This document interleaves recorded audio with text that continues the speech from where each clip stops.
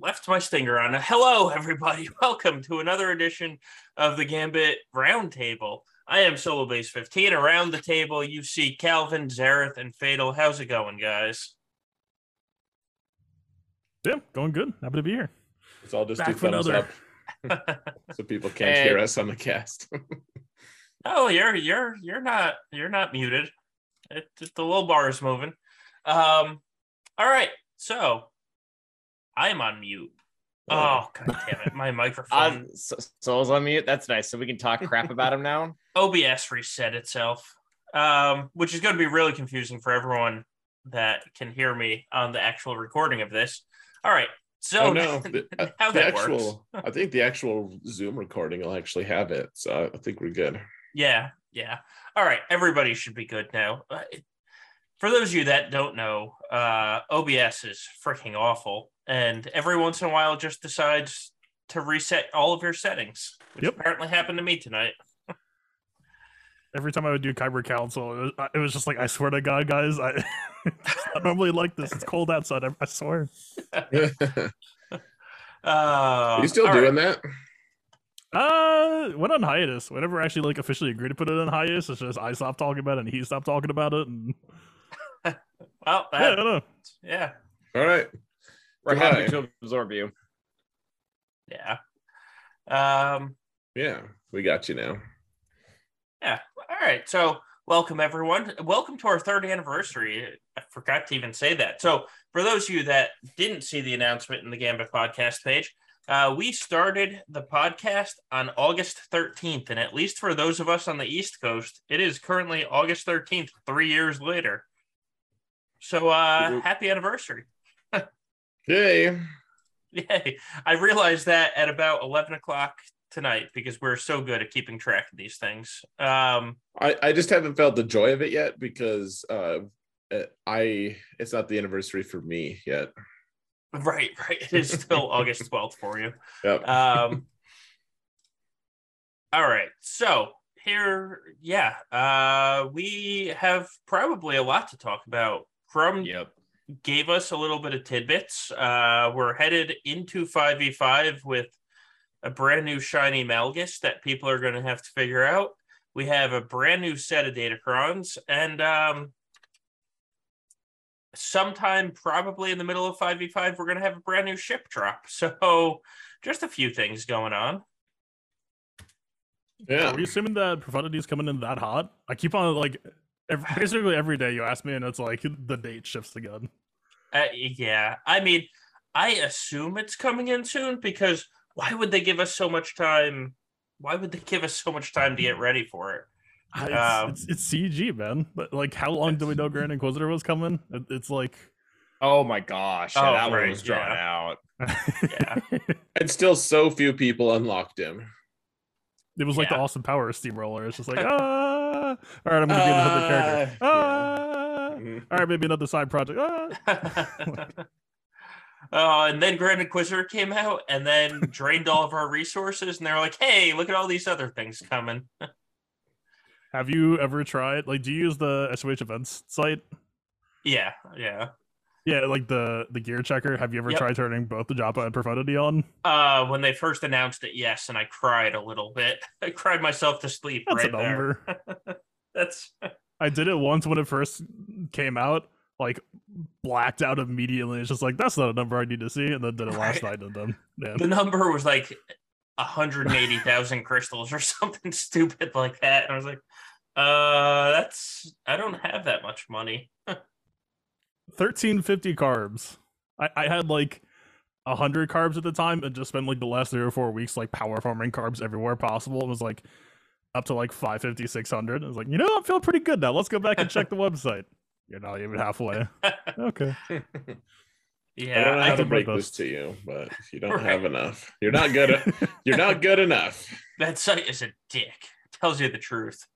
Well, I mean, so I have way more carbs than you guys because I'm fancy, but probably just because I'm farming the wrong thing. But I love 1,200 carbs, and I'll be like, all right, I'm sitting good. And then 2 marquees come out, and I'm down to 400. I'm like, what the hell, dude? Right. I was at 950 when they announced the requirements, and I went onto that site and was told I was 700 short. 950 carbs is a lot of carbs. And I think I was at 700 stun guns, and they're like, yeah, you have just enough by about 50. Oh my God. I've been hoarding this crap forever. Can you imagine if we didn't get the challenge gear like back when? Oh my that would God. suck. Yeah. But for posterity's sake, about profundity, Executor, it looks like, if I did my math here correctly, between the announcement and the actual event dropping, there was about 24 days, so a little over 3 weeks. So I wouldn't be too surprised if it's a very similar formula. Well, so I predict so that would have put it at either, I think it would have been the 13th. I did the math of it. Because I went in and did the exact thing. Yeah, like so. And I was like, okay, they don't do updates on Saturdays. So I backed. I was like, okay, well, let's just assume the worst about CG. So I predicted the 10th, clearly wrong, but I guess now I just have to move it to the 17th. Yeah, round up rather than down. Right. My prediction was the 16th, but that's Tuesday, and I don't think that they're going to give us everything on Monday. Like, they don't usually update things on Monday. So even if they do the update on Tuesday, we won't get the event until Wednesday now. That's typically how they do it too. They never do it. They never do anything on Mondays. Well, they probably do something on Monday, but they never do anything with us on Monday. But Tuesday, we typically get told, and then Wednesday or Thursday, something actually happens. Monday is past the laptop day. No, but I think that they honestly, yeah, like I'm glad that I was thinking about this. I don't know if I could have gotten profundity all the way to 7 stars. Like I have the resources, I have like a bunch of crystals, and then I have some money that I'll spend as well, buy a vault or whatever, and I'll get profundity 7 stars. But I don't know if I'd have time to grind all that during Cron Quest and territory battles. Yeah, I mean, well, I guess it depends on if it's like the Executor event. Because with the Executor event, you bought the pack first, you got it to like 5.5 stars, and then once you got to 5 stars, you could auto the event at least. So you bought the pack first, and then you did the 19 refreshes in the event, so you didn't have to play, and then buy it when you can hit auto. I think what I did for Executor for my main account, like my alt, I did do all the missions because I needed to pinch crystals, but I think I just bought a ton of packs because I also hadn't done a good job. I think I'd found a couple like suspect mods in the mod store for ship credits and just bought them anyways, and immediately regretted my decision, but I didn't have enough ship credits. So I was like, oh, hey, I'll just buy the pack and I'll get shards for Executor, and I'll also get ship credits. And I ended up having enough then. I was like, hey, look at me. I'm fancy. I was very fancy. Still am, in fact. I have 30 million credits just waiting for this damn ship to drop. Man, it's a challenge for me. I hate going to the mod store, and I'm like, I realize that it's a purple with only 4 speed, and it's only like a diamond, but damn, it's potency set with potency secondary. Damn it all. It's the way of pain is what it is. The offense cross with the offense primary with like even like a +3. I'm like, should I gamble on that? It's offense. That sounds amazing. And then it ends up as like a +9, and damn it. Oh yeah, I'll buy that anyways. I'm just like, you know what? I guess I'll spend a little money if I have to, but damn. But yeah, they don't really come to anything. Yeah. Unless you're Calvin and Fatal and have good mods. I think mod per mod, I probably have the worst mods here right now. I actually would like to see. Maybe I'm gonna pull up the spreadsheet. I'll get back to you on that one. All right. Send the spreadsheet. We can share it. Or a picture of it. I'll pull up my my GAC analysis here, and I'll put your guys' ally codes, and I'll give me like 3 minutes. Can do. Fatal disappeared for the picture, at least. Oh, you want my ally code? Is that what you're saying? I can find it, Yeah. but thank you. Oh, Yeah, Fatal, your camera stopped. Sorry, that all was funny. I'm telling you, man, technical difficulties tonight. It's a thing. All right. While people are taking care of technical difficulties, let's start with a question. Ooh, I like questions. But do you? No. So based on the profundity requirements, are there any specific tunes you would suggest gearing up that aren't included in the requirements but will be good for a ground team going with the requirements? So basically, for an AdRad team, who would you gear up as the 5th on the AdRad team if you had to? So I have zero experience, but the one that keeps coming back and I think is it's gonna depend a lot on what the profundity is gonna need, because we have half the pilots for pretty much all the ships. So like Cassian and Jin are there, but K2's not there, and Biston's there, but what's his face is not there. Hera's there, but the other Phoenix aren't there. So we really need to see the ship to know, but I think the winner is going to be SRP. Just to build up the Biston ship more, and he seems to be crucial to the whole Radis thing of needing to wait, however many turns to get to his non-ultimate the revive, and he's just really good at tanking. Yeah, I think, so K2 isn't there, so I really like K2 on AdRad. I also really like Baze on that team. I don't know, because Baze he gained. I have. Because Baze is. It might be correct though, but it still might be correct. I love his gaining turn meter anytime the other team gets a buff, and then he's just like, "I'll take those." That aged super well. That aged really, really well. All right, go myself. All right. So things changed the moment those requirements hit from what Radis kind of existed as before, and so I think there's two angles that you can talk about here. So Radis's whole thing is, as long as he doesn't die, you're good. So the fact that they required him at R9, the fact that Datacrons exist now, technically means that the team has changed a lot. Like, if you asked me when Admiral Radis first came out, I think my answer would be like, Cheer It is kind of like the Vsauce in a Starkiller team. It's like the random healer that never really had a job. Is like, well, I mean, Cheer It. It's not old metas, but like, he's pretty good in the team now. And like, again, the team's whole purpose is survival. You look at Cheer It's unique, you're like, oh yeah, the character's actually kind of sick, right? He heals everyone every turn. Like, you just place him down in front of a Lord Vader team, and your team just never dies to dots. Feels like you're cheating. But yeah, I think like my holistic answer for if you just want like the best Radis team possible is probably going to be Radis, Jin, Cheer It, K2 Baze.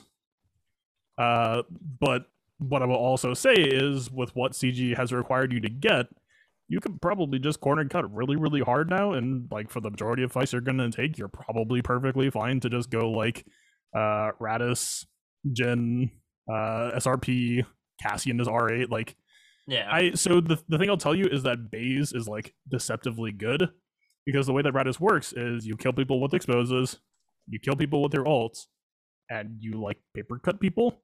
And the secret fourth ability there is, Baze has the 25% health damage, and so there will just be some fights where it's like, oh, there's just like an L3 on this team, or something like that. Like, because any team that can cleanse your exposes, your damage just craters, and if they have any amount of sustain, you're fast tracking towards a timeout. So like Grievous, L3, and like a dash team or whatever, you will straight up lose if you don't have Baze in the team, in my opinion. Assuming it's like a good L3. If she's whatever, then whatever, you're good. Yeah, it's things changed the moment that, when Radis got to Relic 9, because of Datacrons existing, like if you have some offense in your Datacron, just mod your Radis to be super, super tanky, and like, again, you're gonna even out on offense and be good there. So yeah, I think you can corner cut hard. Like the perfect Radis team isn't super required. Is my mic? Yeah, your mic is bad. Not It's as not bad as earlier, as Yeah. Solo was about to say. Yeah, it's crackling though. I've seen a few people for the Adarad team. They're pushing Biston up to like 330 to be the 5th on that team, which I kind of like just because I have Biston already geared and 6E modded, but I don't know if he's going to add anything to that team other than being Biston. And I guess the theory is he pops the Frenzy early and then just takes turns. And he has some decent damage as well, but I don't know. I don't think any of it stops Bad Radis just Batch. isn't really a aggressive team. Radis is just kind of like a sit back and wait and let you lose on your own. Right. I don't I'm know. excited to see how, like, it's good to hear from you, Fatal, on Radis on Adrad, because I don't know. I agree. I don't know crap about him. Like you wailed on him earlier, and that's awesome. Like we need more of that. So we need more examples of good players using new characters. So I'm excited for everyone to get their hands on him because it's a very, very cool team. It's like very, very unique. Anyway, I'm gonna try to fix this mic stuff. Yeah, man. I'm like, it's good we can hear from you. He's like, I'm leaving. Temporarily. So I did get the spreadsheet pulled up if you would like to know the results of where we sit mod wise. Yeah, let's hear it. So do you want me to share the screen or do you just want me to list it off? You can list it off because if you share the screen, I'm gonna have to. Is it a hotbot thing? Like I use a spreadsheet that Cedar Delmon, I don't know how to say his name, that he made it. It's basically a hotbot compare. Just okay on Google. On Google Sheets. Yeah, it's Google Sheets. Yeah. Basically, overline, it depends on how you look at it, but overall, I would say that I had the worst mods. And actually, well, I guess there's no need to throw shade because it's not here, but I have Ando beat. I put in everyone that's currently here. That's but like the margin. Screw that guy. The margins aren't huge. Like I have like 10 more plus 15s and it stops there. Endall actually, like I guess we're gonna throw him into the bus too now. He has pretty good stats across the board, but his plus 25s are like they're half what most of us have. Fatal and Queso. I didn't put Klesses in here. He's been gone too long. I know. I'm just being stupid. Well, no. So because then it'll pull up Tommy's mods, and Tommy's mods are fantastic. But Gom, Fatal, and Tass, they both have, or all three of them have 70 plus 25s. Yes, and those guys. Most of them are over 200. Gom's not quite there, but Tass and Fatal are both over 200 plus 20s, which is pretty disgusting. And then the three of me, X, and Solo, we're actually pretty comparable. X has everyone beat in the plus 25s area, but not by huge margins. Like we're very close. Plus 15s, they're all very equal. Solo, you have everyone beat in the plus 10s, which is I'm better than somebody. Oh no, actually, sorry, that's a lie. Well, you are, but you're also better in plus 15s. Like which is a much more crucial stat than plus 10s. But yeah, and then I'm similar to you guys, but I'm below you in I think every single area. Yeah, I am. I should have had you compare my alt as well. I mean, my alt is significantly worse. Like he'd be the worst, but I might not share the results with everyone, but I am going to look that up now.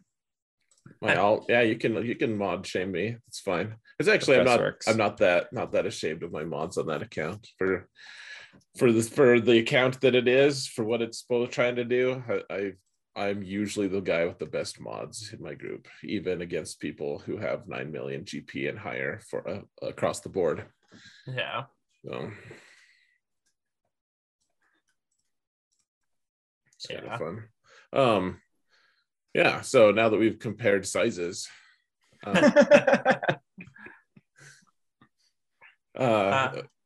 yeah. So I'm excited for Radis. Calvin, will you be ready for Profundity? Like, if it came next week, would you unlock Profundity? No, I'm going to be probably 3. I think 3 is a safe bet. 3-month wait. I'm still finishing Ray. I was already pretty deep in her, which that's fun to say. I was about to say, wow. I had already invested in some of the junk wrecks. Like Poe was already R5 when this was released. So I'm like, all right, I'm not gonna. I feel like that would be very unwise on my part to give up on this right now and go and venture into something else. So I'm finishing her. Ben Solo was just kind of like hey, you should really do that. Yes. But so I'm doing that, and then Adrad, I'm only refreshing his node once. And that should get me him in about 3 months. And that's probably, I don't know, that's probably enough time that it'll take me to get the relics on the rest of the Rex, because the rest of the Rex, besides Dasham on Mothma, who are, required for other things, most of them are gear 8 for me. Like Hera, Biston, Cassian, Adrad, they're all gear 8. Like they have nothing. I'm gonna have to work all of them up from 0. Yeah, makes sense. I looked at those requirements. I think I have 32 characters that weren't at least G12, and between Jabba and Profundity, they found 6 of them. 6 of the 32 that I didn't have leveled up. They're like, here you go. You're leveling these up now. Enjoy that, Solo. Yeah. Hey, the good news is that after this, I'll only have 26 characters, not a G12. And then after Jabba set 2, I'm sure they're going to hit a couple in there too. We can only hope. No, I don't. Not. Mob Enforcer's coming. It's as Thanos, it's inevitable. I really hope that Mob Enforcer is the Farm Boy Luke of this GL requirement, where everyone's like, he's going to be in the requirements. People started gearing him up, and they're like, yeah, there's no way that Farm Boy Luke isn't a requirement. And then they dropped the last set, and Farm Boy Luke wasn't a requirement. And everyone's, but I got him to G12. He had to be. Mob Enforcer. Do you know someone who did that, or are you referring to me? Because I have a guildmate that did that. And I know. It was so funny because he took him to relics. I know a lot of people. I think he took him to Relic 3 or Relic 5, and the exact quote was, "There's no way he's not going to be a requirement." And it was so funny. Yeah, and then I have people in my guild right now that are gearing up Mob Enforcer. Granted, in Maw, gearing up Mob Enforcers, like, all right, we already have the other 225 characters at Relic, so we might as well bring Mob Enforcer up now. But I look in my guild chat every day, and I see Mob Enforcer getting leveled, and I'm like, guys, well, good for you, I guess. I really pray that he is not a requirement, though. Female, by the way, but yeah. Yeah, well. Yeah, Mob You don't Enforcer. know how she identifies, Zareth. What? Don't put that on her. Him. On that person, yeah, they. Or that. Yeah. I can pronoun. I can tell. No. So yeah, it doesn't really matter. Did you know that Mob Enforcer is a tank?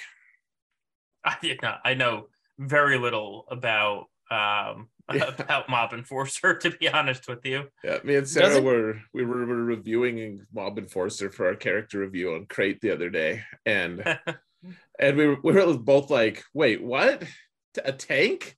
Like, it was just so baffling because there's no taunt involved or anything. Of course, there's not. They were just like, "Hey, here's a tank that doesn't do tank things."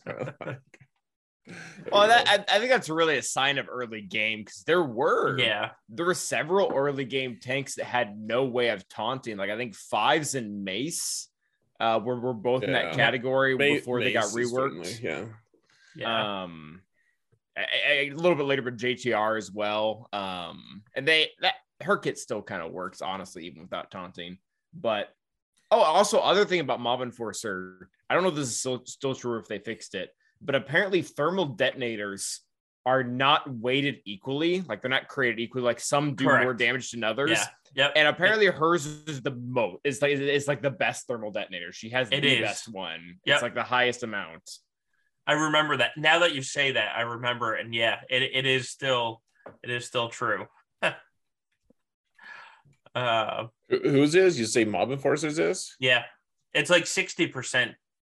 It's something absurdly high. It's higher than the rest. Yeah. Like, sorry, Jawas and Dengar. And that's just in like if you look at the mechanics. Yeah. On SW. Yeah. I'm gonna have to look that up. I'll have to make a list of which thermals are the best. That's actually kind of a fun idea. I think there was a Reddit post on about it a long time ago. I think the SWGOH wiki has them all listed. Yeah, it probably does. Yeah, I'll have to look it up. That seems like good fodder for my week for the plan. So the plan show. Yeah. It's that is pretty interesting though. I actually didn't realize I thought that I guess on some level I did know that. I just haven't cared. Like well, it's not relevant. Well, it doesn't change anything.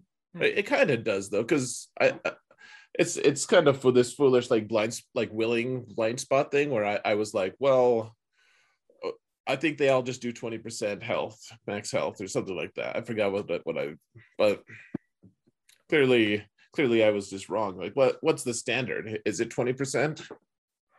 Well, I guess I'll look that up too. It changes per character. By the way, am I good? Yeah, you're good now. Hey, Fatal. Did you all know that they cheat on potency? That's the real. The Jawas?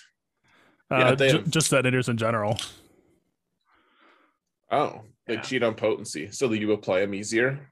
Thermal detonators use your offense and convert offense into potency. So when I was like, what if I just took them on Mothma team and filled them with tenacity?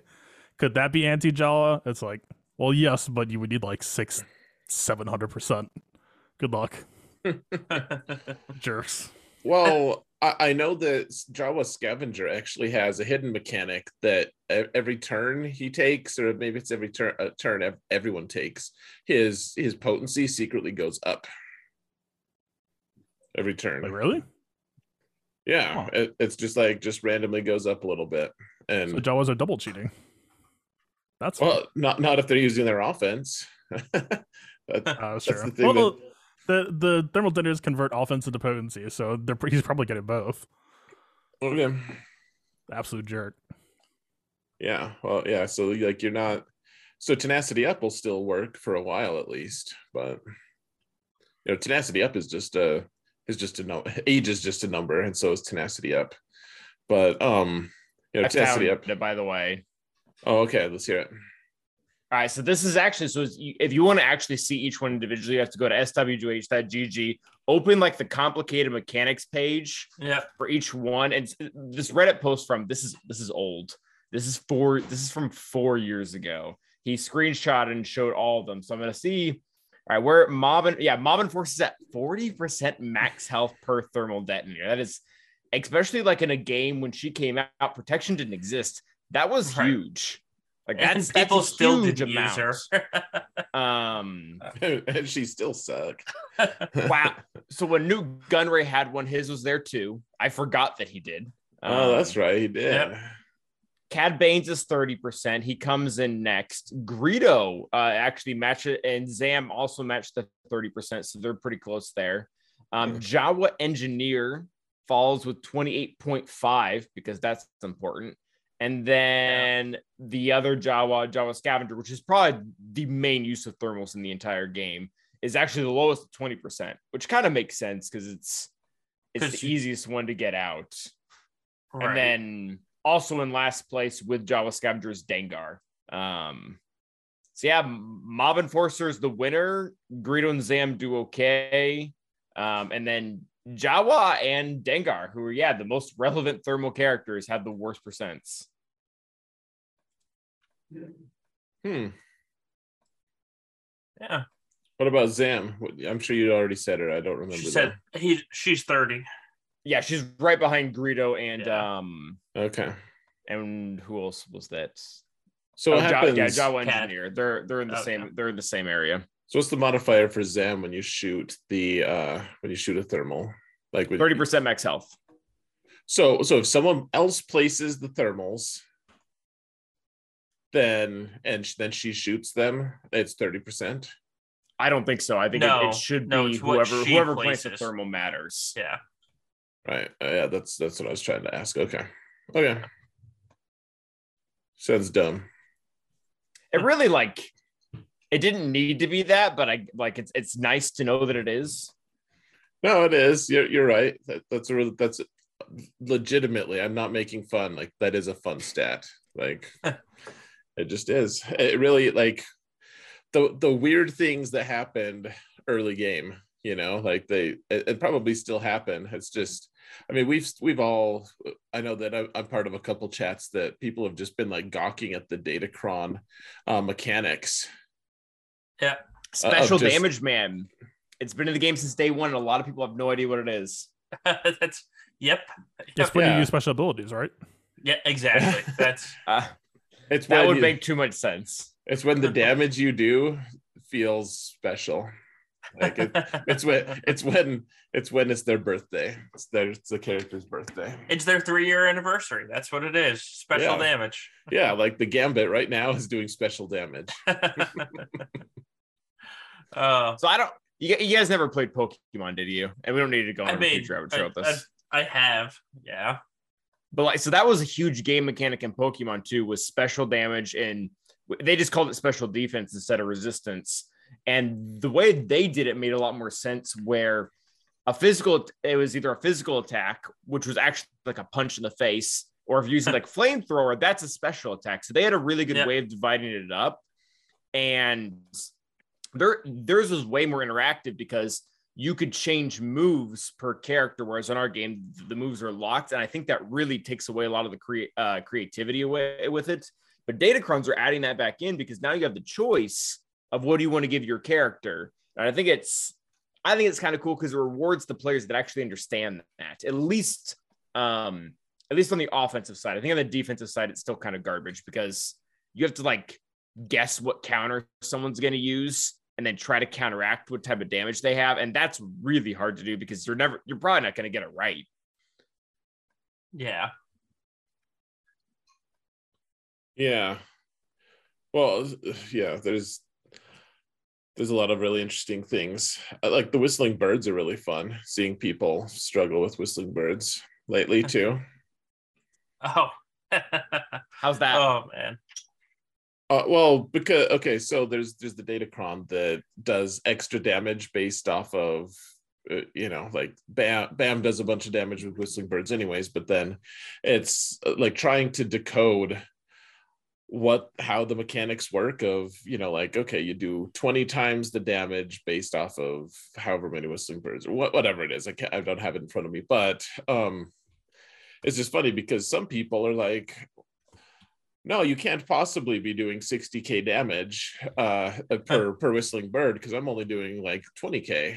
And I'm like, I don't know what to tell you. Like they did the same thing as you, except people just don't understand like all the various modifiers to make him actually hit harder. Like it's not just straight up offense. It's there's a lot of things that go into it. It's very interesting to see people try to optimize their BAM. Like he's gonna straight up nuke some people. I'm really excited to see him. Yeah. It's gonna be super dirty. Like it's gonna happen to me, and I'm not gonna appreciate it in the moment.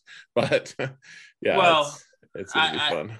I've done a lot of fun testing, and people are just gonna be boring and put this team on defense. But my God, on offense, Bam is going to do some really disgusting things. I've already heard people be like, "Well, this Bam is more of like a situational type Datacron. It's going to be good, but it's not going to be great."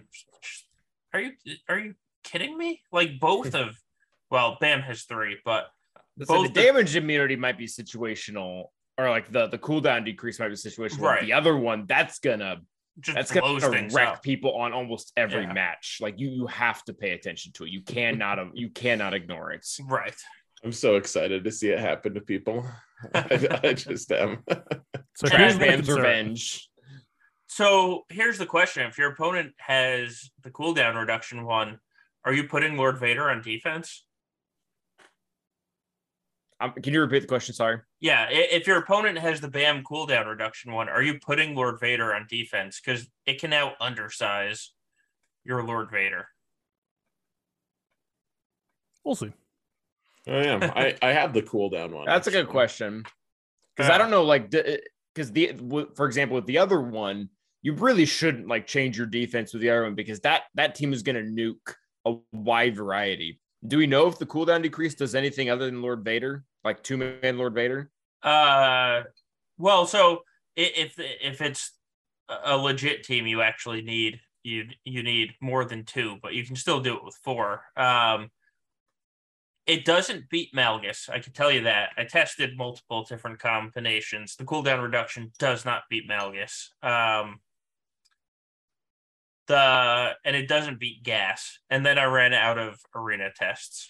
So I wasn't able to test further than that. It destroys Lord Vader, though. I mean the Darth Vader Thrawn Maul. If you go in with, I think, what was I doing? I was doing Fennec lead, Bam, IG, and Queel, and just destroyed him. It was amazing. I can say if that truly is consistent, like people are able to replicate it 90% of the time or something like that, I wouldn't leave Lord Vader. And I don't do a lot of scouting with data crunch, but the specific thing I do check are level 9s. Like that's what I want to know, because I'd much rather take Lord Vader for offense, or maybe because undersizes that sucks, especially if you have even a remotely efficient, like an efficiency type of match. That's really bad. Yeah, I mean, it's still not going to be good banners, because the whole thing about the cooldown reduction is that you lose 5% health. So, and I mean, I know you shrug your shoulders, but you're not finishing with full protection, and you're also losing health. So it's kind of like one of those, I undersized it, but I'm still only getting a 60 type things. Well, it should be a 65, right? Well, it depends, because if they have Thrawn, you can't 2-man it.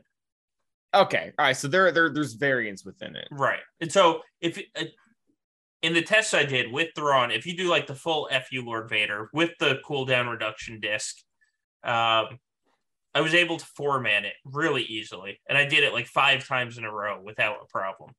I might still leave it then. Like if you're just 4-manning it, that's not really that different than what you were doing before, especially if it isn't 100%. I mean, I don't know how you lose it. Like, I honestly don't. You know what happened to me recently was, I'm sorry, go ahead. You go. You were saying something. I was just gonna say, Bam. You can't. Bam is never not in damage immunity. Like, there's never a time that Bam isn't in damage immunity. Yeah, he won't believe it ever. Yeah. Right. Unless they don't have. All right, you were gonna say something first. Well, so the thing that happened to me once, it only happened once, but I was just like, what the hell? Like they just timed it perfectly. Maul just had it so that, like he hit Fennec down to just like no protection, but she also didn't take any health, and then he just managed to just one-shot her right after that. Yeah, that can happen. Like she just leapfrogged it, and like I just sat there and stared for a few minutes. I was like, well, I'm glad this is Territory Wars.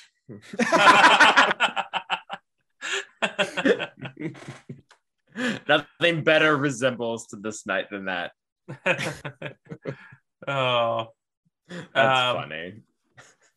Yeah, and I've also seen people lose it where they have their Fennec too fast, or the Maul is too slow.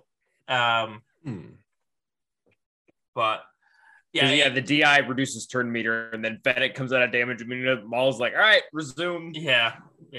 But I mean, it's so like this cooldown reduction one is just so stupid, because basically Fennec and Bam, if they are close in speed, they sit in damage immunity the entire time. It's hilarious.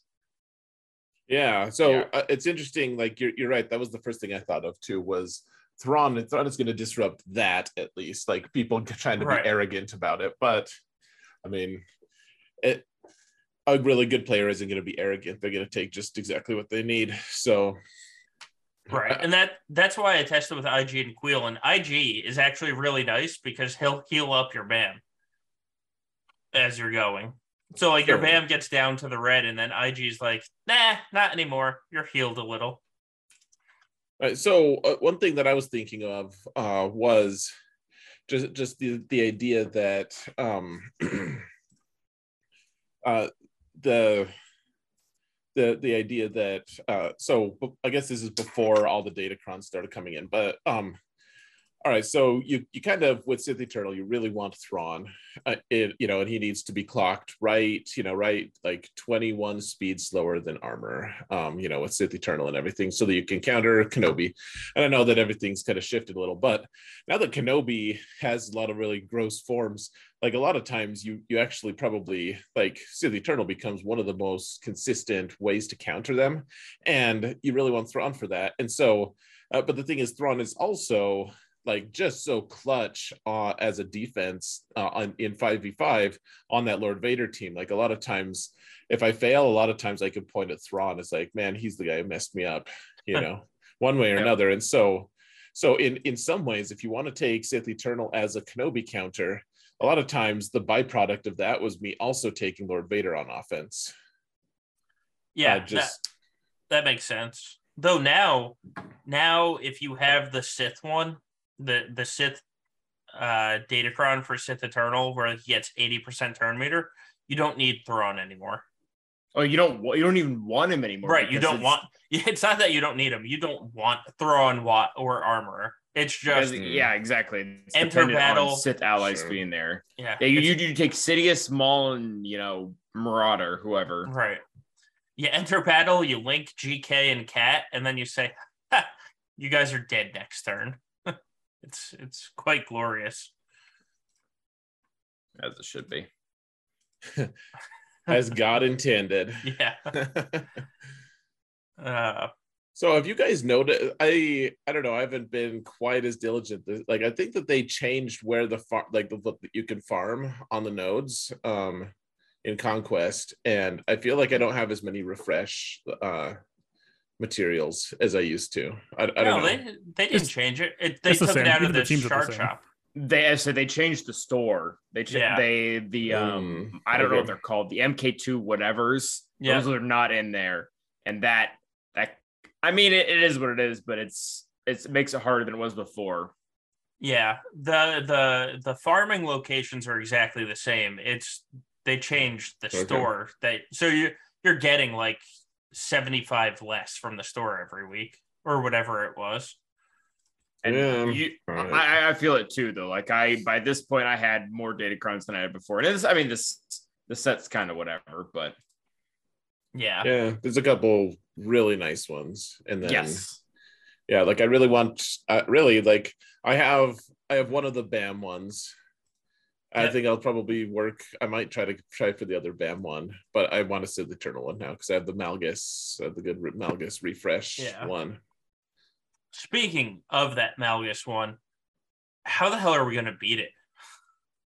It's probably got to be a GL. Like it, and it has to be the right GL, because I was testing an arena today, and in arena without any Omicrons active, it is just straight filthy. I would say he's an underwhelming character, Okay, Reddit.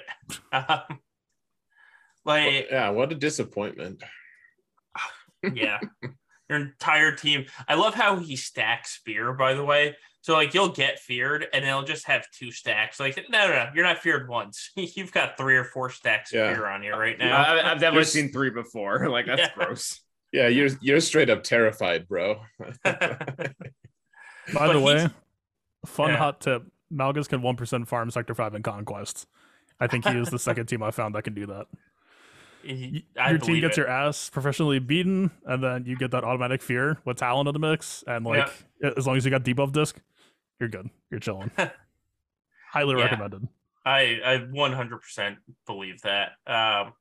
He's gonna be filthy. One of the fun questions that we'll talk about later is ranking all the Conquest characters. Oh, that is fun. Yeah, I figure that'll be. Karen asked that one, and he asked it for the podcast. I'm like, no. This is a good roundtable question. I'm curious to see everybody's answers because there's been Dad Bod, and then there's been some really ridiculously good Conquest characters. So full disclosure, Solo, me and Gom did rank them because I didn't know that you wanted to keep Rokarans, but oh, you jerks! I'll participate anyways. Yeah. Well, just for the people who watched it last week or listened to it last week, that they're like, go to Nashville, Zareth. Yeah, go to Nashville, Zareth. Has it changed since last week? Where you belong. That's like the new thing. I hope. Do you guys hope I get where I'm going? The Klesso joke. I do hope that you get where you're going. It's just not Nashville.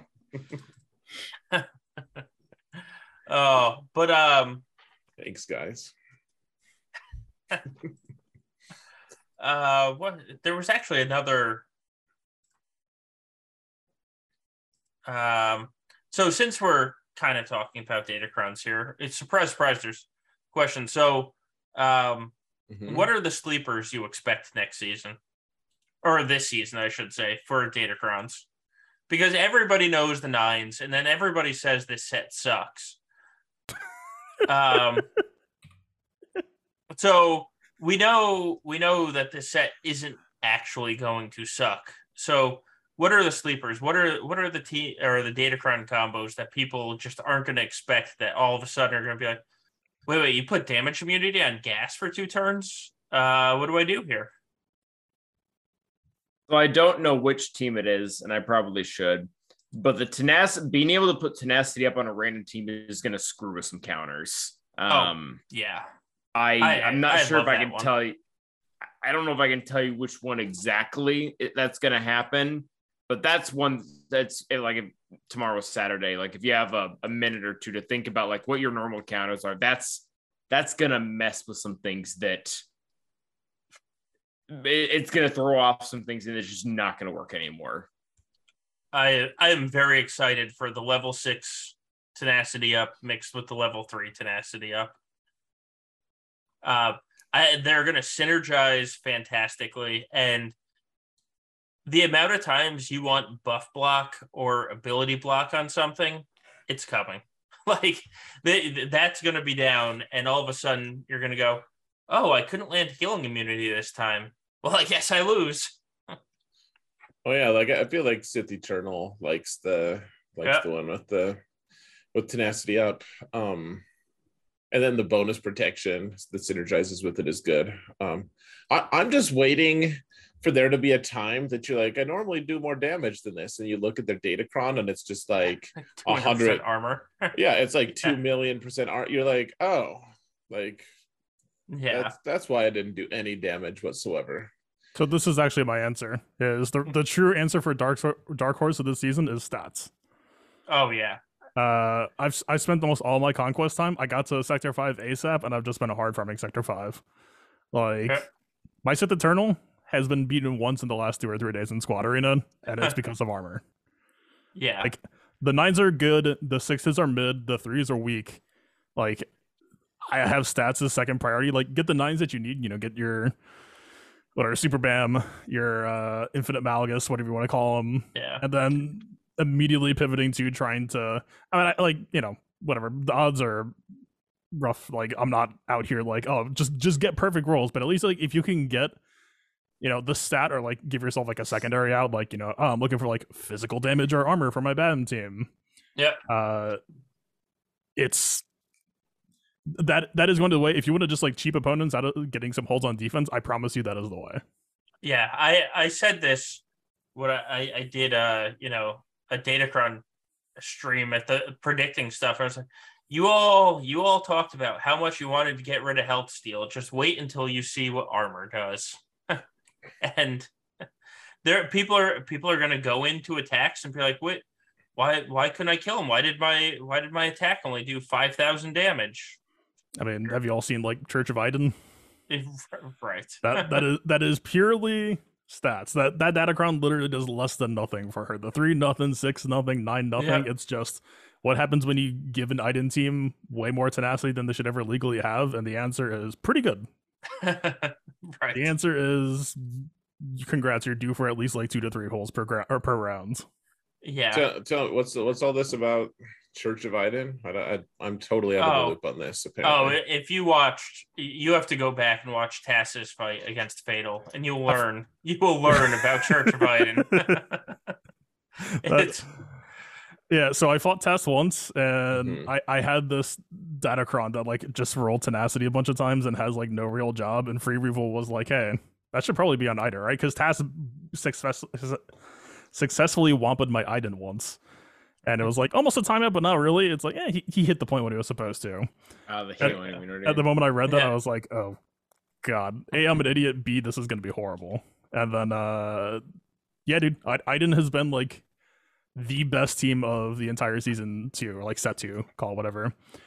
25% turn meter, don't care, don't matter. Super JMK, Super JML. Yep. Iden, it's not close. She is like 2 to 3 times better than my second best defense team.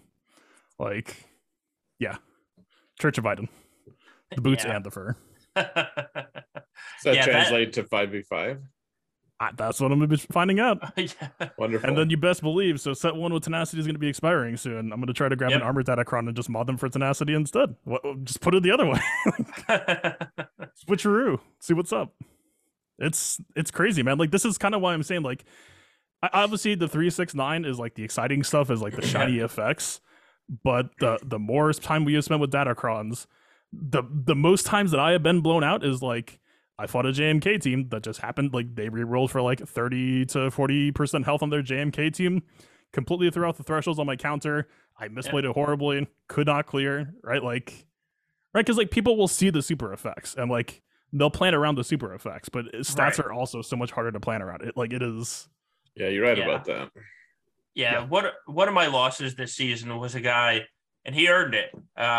He re-rolled each of his level 9s 30 plus times to get the perfect stats. My. And I was like, I can't do anything against this. Like, here you go, bravo. I'll give it the old college try, and I was able to clear him, except for because he had all the right stats on every single goddamn team. He bled so many banners out of me. Like, I just lost so many banners, even from a one shot. It would be like, oh, I can't kill this guy. All right. And there it was. Like, he won. He also re-rolled. Yeah. He re-rolled his, I was showing he worked for it. On stream. He re-rolled 10 different mods 30 plus times. Yeah, and just for stat. Well, I'm sure a couple of those rolls were to get the abilities, but most of it was stats. Yeah. Oh, okay. You get what you pay for. But yeah. You didn't already know that, bud? Okay. I mean, it's like every other thing released in this game. Yeah, like mods are also like if you want to spend enough money to, like, there's some people I feel like I don't know. I feel like as powerful as a kitten against certain people that I face, because I'm just like, your mods are just so crazy. Like you just have to come up with ways to get past them that don't rely on speed, because like that, if it's just a straight up strength comparison, you can't beat them. I joined when I joined Maw this week. They were like, by the way, you're like the 7th worst mods in the guild. I looked at my mods. I don't even have bad mods.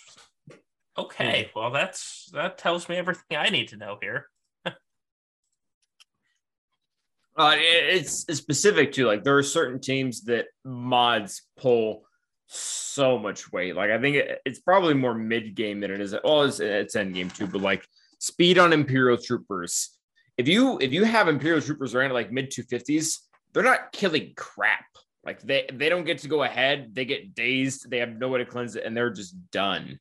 And the same way, there are certain teams that really, really, really get elevated with relic levels. And I think, not to steal Fatal's thunder, but Iden is along those lines too. Like I fought an Iden in 3v3 before Datacrons were a thing. She was R8. She one-shot DR, like full protection, full health.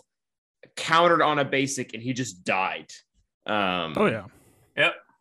Like I know that we credit her for her lead and that's great and everything, but she is a very solid attacker. I once tried to clean up in Aiden. It was literally a lone Aiden, the only character in there. So I brought the Sith trio in, and she one-shot my Treya. Yeah, She's an R7 Treya, and she just one-shot my Treya, and I was like, okay. And thank God I still got the cleanup, but it's like, oh my God, like just gone. Treya just gone. Oh my Lord. So I didn't have a great 3v3 week this last week, but the one consistent thing is I got holds with my Qui-Gon Jinn team. And there's a guy who actually recorded his attacks and he showed me he had to attack my Qui-Gon Jinn 6 times. The first one was with Newt. And so Qui-Gon is just 1 speed faster. He jumps in, calls the assist, kills Newt. And then Newt comes out Newt doesn't come out. Anakin goes and one shot kills Newt. Newt doesn't ever get a turn. And then Jango isn't able to one shot Qui-Gon with his big hit. And the whole team just disintegrated. Like, so didn't even kill Qui-Gon. And then he ended up using a Dooku team with Malik to kill just Qui-Gon. And then the next team he used was a crew team with OG Kylo and Fox. Yep. And Cam out the gate, one shot crew, like Relic 8 crew. Gosh. Just one shot him without Qui-Gon's help. Like he's just like, I slay thee. Like he just demolished the team. And so and then what was the next one? So then they took a Basti team with Cam and Barris, and Ki-Adi-Mundi killed all of them as well, including the enemy Cam. Like just butchered them. And then he took women and children too. And then he took a General Grievous team in, and they killed Anakin finally. After they killed Anakin, Ki-Adi-Mundi soloed the whole team. He killed Grievous and everyone. And then finally he used Night Sisters to kill just Ki-Adi-Mundi. But it was just like, that was amazing. It was like my favorite thing to watch. I loved every second of it. I feel so bad for that guy too, because I can just imagine the words going through his head at the time. Well, I still lost that match because but yeah, it was. I was like, oh my gosh, this is so fun. And then the next fight, Darkseid, like he took like 5 matches to get through Qui-Gon. It was amazing. Yeah, like that team, if you have it modded right. Like it can be pretty scary, at least in 3s. I mean, it's interested to see how it's going to be in 5s. Probably not quite as powerful. Yeah.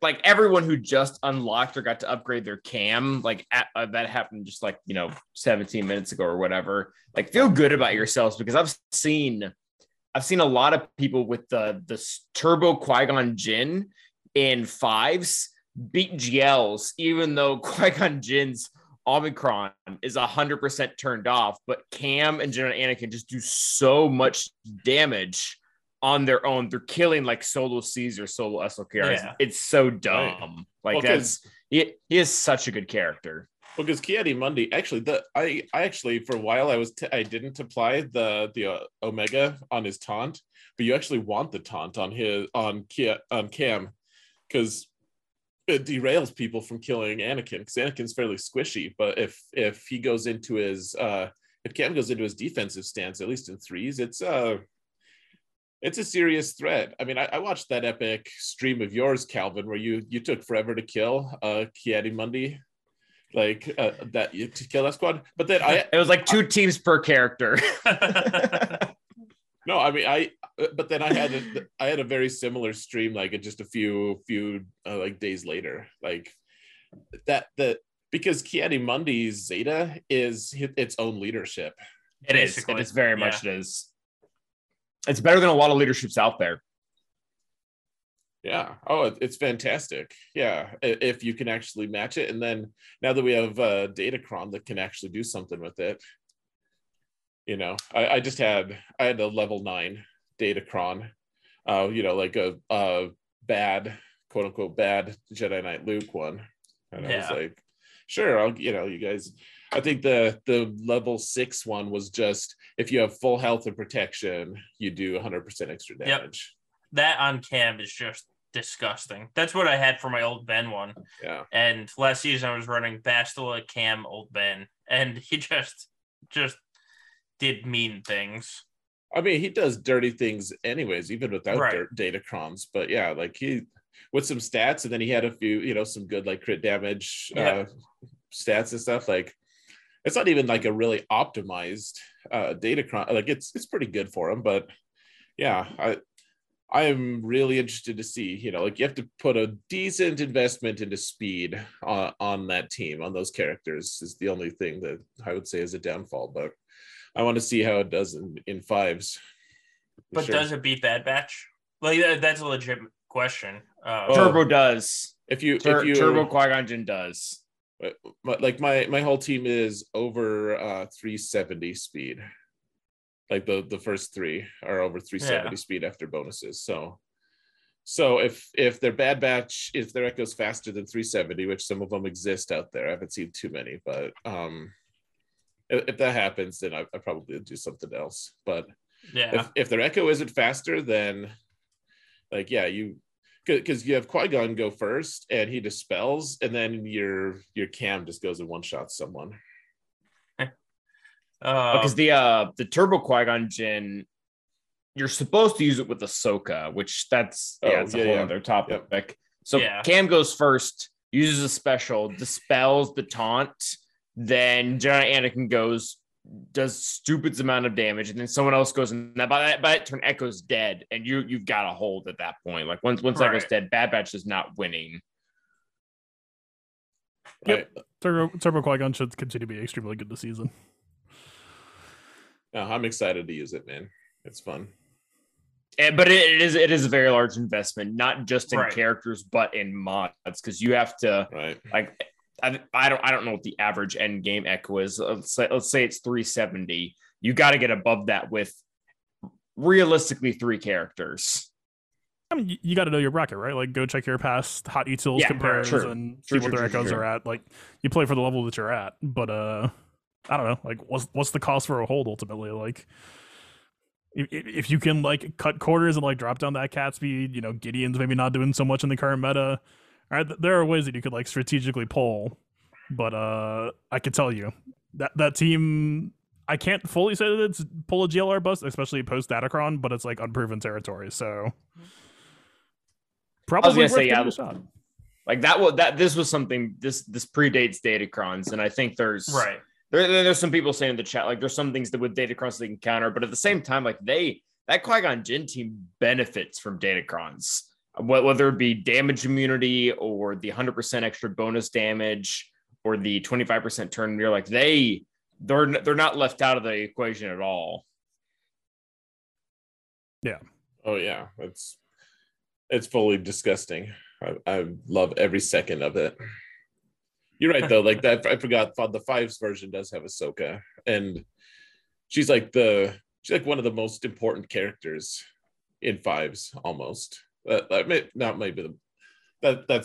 probably a gross. She's very good though. Like I don't think she gets enough credit. Like she is one of the best characters in the JMK and the Padme and probably even the Qui-Gon Jinn team. Like not a lot of characters can say that they're in the ideal comp for 3 teams. And she is the engine in the JMK team too. It's not even like she's a good fit. Like she is the engine there. She is ideal. Like she is the best. Like the best JMK comp has Ahsoka. Yeah, I will say though, don't underestimate JMK trash. Like I know I call it JMK trash, but it's still like not cheap to take down on defense. It can take down Super Ray still. It can take down JMK Mirror. Like it'll get the job done.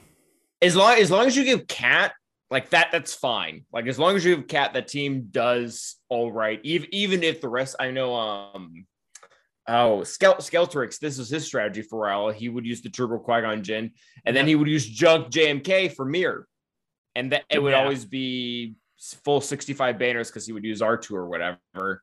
And like that's for an efficiency player, that's great value. Yeah.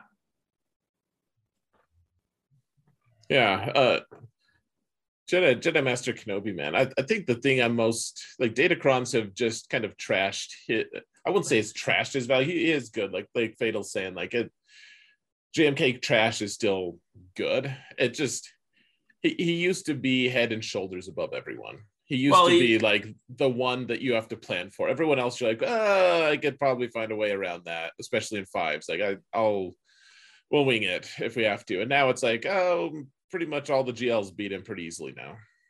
Kind of. The playing field is more level than it was before. Right. Sure. Yeah, I guess that's like they've smushed his crown down a little bit. Like it's not as impressive, but I thought Datacron stole all balance from the game.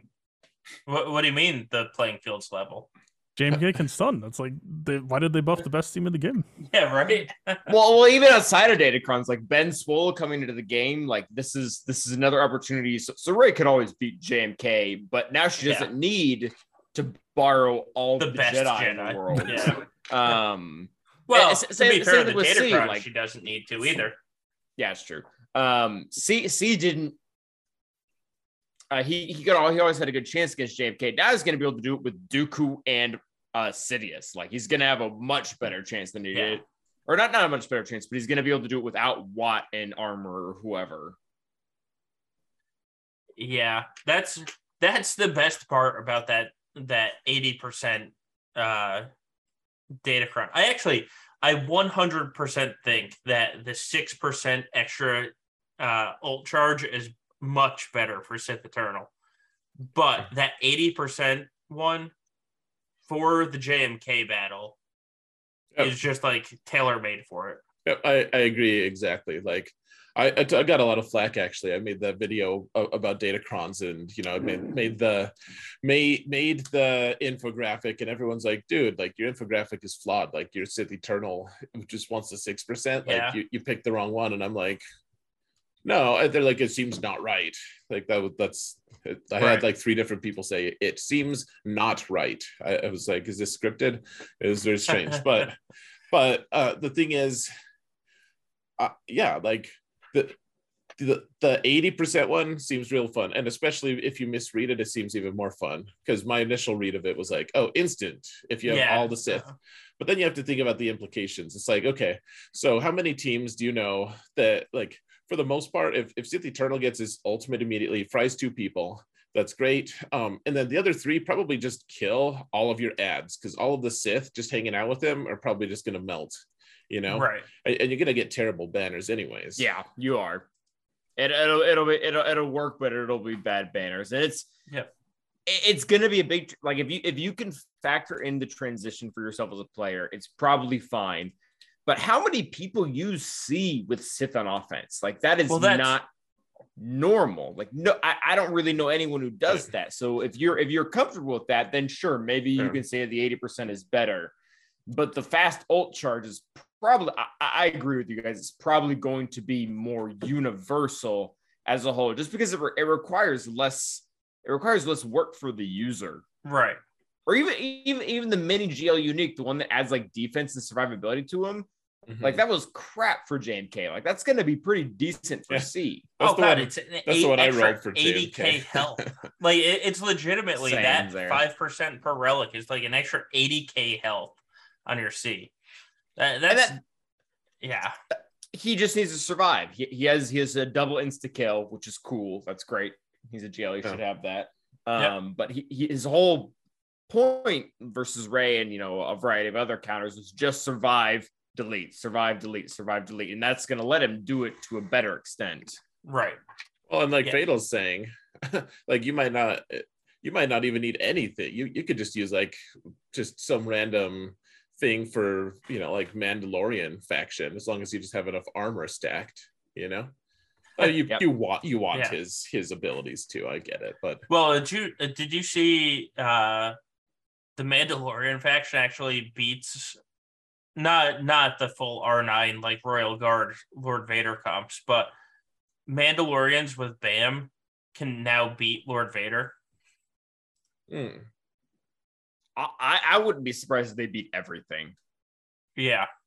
Because Maul. Sorry, did you say BAM or do you say Maul lead? I'm Maul lead, but it's Maul lead with Bam. With the Bam, like the Bam Datacron. So like Maul lead could already, like with the right RNG, and that's a big factor. Like if he can consistently kill people and get his 5 stacks of anguish, he can almost beat everything in game. Like Axel, he's posted a lot of stuff in your guys' server. Yep. It's really more proof of concept than it is like a reliable counter. But he's posted videos of Maul beating every team in the game, like JMK, LV with Maul, etc. And Bam really, whichever Datacron you get for level 9, he really just pushes that into a much more reliable concept. Right. Yeah, it's I think, and I've said this before, but the Datacrons, everybody looks at the Datacrons on the GLs and they're like, this is awful. But if you look at what they did on the non-GLs, it's usually better than what they did on the GLs. And that's really why I'm so I'm probably wrong here, but that's why I'm happy really with set 3, because it really elevates characters like Malgus and Bam. And, C2, and I guess C isn't the best GL, over, like if you consider everything. So that's nice. But I mean, it was even true for set 2. Like set 2, like Qui-Gon Jinn and Jedi Knight Luke were boosted probably more than a Galactic Legend. Like JML's repost was very good, but there were so many teams even underneath that. Like 25% turn meter on 10 names on 10 teams is probably better than repost on one JML team. Yeah. And we found everybody rushed the JML crons. They're like, this is going to make them amazing. And then the best Datacron for JML was the Jedi Knight Luke one. Turns out. That's so if you're fancy and have the JML Datacron, your best cron for him is Jedi Knight Luke. I was so mad, man. I was so mad. This was during one of my COVID JC battles, so I didn't stream it. But I took JML versus Jedi Knight Luke. It was going to work perfectly. I was faster. I had everything down. I had the repost Datacron. I opened it with Eflux. Freaking JMK dodged it.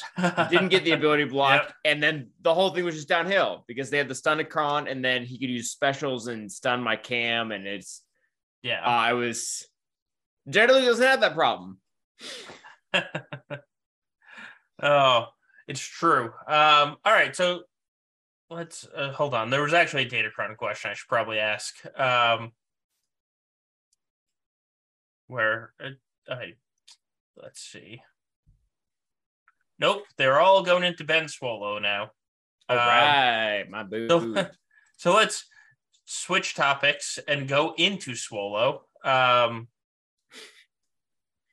Now, let's see. Do you think that the other 4 GLs are going to get a Conquest Super Friend? Or do you think that this was just CG saying, nobody farmed Ray, we're going to make Ray super OP for set 1 Datacrons, then Ben Swallow? What's the CG policy? Given a long enough period of time, anything is possible. That's fair. No, I mean, I hope so. I don't know if they're gonna Profundity needs its ship, but yeah, I feel like that ship has sailed. That was what was going to be happening. So yeah, hopefully. Yeah, I got the ask.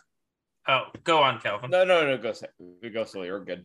I honestly don't think we're gonna get Conquest Buddies. Not in the next year. Like you said, give it enough time, something might happen. But I think this was them saying, "Hey, jerks, Ray was first. We gave her a fleet. Farm the damn Ray, and you didn't. Here's Ben Swallow. Now go farm her now." Like I think that's what CG is doing, because it's all kind of about engagement for them. And did you engage with their content? And Ray has been out for what, 2.5 years now, and she's the fifth least had GL, despite being the first. I think this was CG saying, we care about engagement. Engage with the damn character. Yeah, and so I agree with both of you guys. In the sense of give CG enough time, they will do it. I think Right. we have the potential to get a lifter unit for every single Galactic Legend, but I would not be shocked if we didn't get a next one until a year from now. Like I would be shocked out of my mind if the next 3 conquest characters, or maybe even 4 with Jabba, are lifter units. Like I do not think that is going to happen at all. I think it's going to be a consistent mix of lifter units, pseudo galactic legends like Grand Inquisitor or Star Killer, as well as ships. So I don't like. I do agree with Soul, your sentiment as well. The fact that Rey was the least farm GL, and there are reasons for that. And I think this does sweeten the deal. It does make it better, especially because she's going to be able to do things for a much cheaper price. But yeah, I don't take things as they are. Like, look at how Rey is now. Look at how JMK is now. Look at how Lord Vader is now. Look how C is now, and make your judgment based off of that. Don't like decide that you're going to go after a GL because they're going to get a lifter unit, because it might be 3 years from now, and that's going to change your GAC progress in those 3 years. Like, it's make a decision off what you know now. Yeah, I'm all for that. That makes total sense. Zareth, what about you? You think lifter units are coming for everybody? I think eventually, probably, but yeah, like you guys say, I don't think they're in any rush. They're not like, hey guys, so like they've done it in the past where they've said things like, hey, we're really focusing on the prequel trilogy, on the Clone Wars, on whatever. Like, I think that they're just fine with us just being made to wait. They don't care. I bet that we get one for Jabba is what I bet. I bet we get one for him soonish, and then the other ones, who cares? Like, I don't particularly want one right now, at least for any of them. Like, let's see how Swallow goes. Let's see how engaged, how interested people are, how interesting he actually is as a character, and then we'll go from there. Like, who's Supreme Leader Kylo going to have? You get a Snoke. He's like, hey, that's not even a good lifter unit. I guess he did technically lift him up. They could do some like it does fun, lift you up. like when he like dies, leadership. just give SLK like full ult charge or something. Yeah. Well, I think if they were to give a lifter unit, Sith Eternal would be the next one. Like, JML doesn't need a lifter unit. Should just give him a character to halt to beat, but just give him the backpack apparatus for his lifter unit. Yeah, right. Yeah. I don't even think we're gonna get I don't think we're gonna get a Jabba lifter unit. We might not. I think they could also by release order. They could also not have have it be like the fact that they kind of switched from saying a conquest counterpart to saying a lifter unit makes me think that maybe we'll get a lifter unit somewhere else. Instead. Yeah, that's fair. Yeah. We'll see, but yeah, I don't think they need to do anything like that. Like, I just keep thinking, what if, like, I know people are like, oh yeah, we'll get like Riva as a marquee to make Inquisitors ready. And this is a little bit off the side, but I keep thinking this, like, what if we have another Malak? Like, what if we have Riva, an event to unlock Riva, to the way we have for Malak, and like, if we have one more like Grand Inquisitor level character, like, remember how when Darth Revan was released, it was like, yeah, he beats Jedi Revan, I guess, like, usually. But it wasn't definitive, and then they're like, oh hey, here's Malak, by the way, like, go screw yourselves because you don't have enough GT1. Oh, thank God I did at that point. Thank God. But yeah, no, Nobody can lift Jabba's as Prime. Except for the twins on Book of Boba Fett. They were carried in. I mean, it took like 8 people, but that's true. It's a lot of summons. It is. Yeah. So this is the perfect time to talk. Zareth apparently already did this, but stop let's rank the conquest characters, because I think it'd be interesting to get everybody's opinions, because everybody kind of changes a little bit on the conquest characters. And if I was smart, I would have listed them all out. But it's basically, what's it? Razor Crest, then Cat, then Maul, then Dad Bod, then TIE Interceptor, and then Malgus. Heh, look at that. I even did it in order. So, I mean, does anyone not have Cat as first? I do. Cat is I by don't. far. Really? Because Cat broke this game for CG. So it might. Sorry. I think I think CG hates Cat with a pet. You're gonna say Razor Crest because of Executor? Cat is the zombie. That's exactly what I was gonna say. So it might be part of my position in the game, but it's a lot easier when you're punching up. It's a lot easier to be on equal terms in fleet than it is to be in equal terms in ground. Like there is currently in game, like Profundity doesn't exist yet. There's currently 6 Galactic Legends on ground. There's only one Executor. Like there is only one Galactic Legend fleet. So if you're wanting to punch up, you have a better, this isn't true for every single match. We have a better chance at betting on Executor than betting on your 3 or 4 Galactic Legend disadvantage. And I think Razor Crest really, I mean, you can't have Executor without Razor Crest. He's a requirement for the ship. So, and I get how Cat's valuable. Like I would go as far to say that JMK is the worst GL if Cat wasn't in the game. Hands down. He is not good. Like he is. Yeah. It's you think to yourself it's a good trade when JMK can beat another Galactic Legend without Cat. Like that shows you where he is in your opinion. That he is right. If he's a good trade, then he's not better than them. But JMK is basically a 2-slot character as far as I think of him. Like absolutely. There's almost no. There's been a few weird circumstances where I'll take Cat off, but I'm like, it's because I know for damn sure that he has Supreme Leader Kylo to kill. Right, exactly. That's the only time I've taken Cat off of his team. And you know in your head that's a good trade. Like you feel good about that. Yeah, you're patting yourself on your back. Oh, I'm efficient. and you are. You honestly are. Right.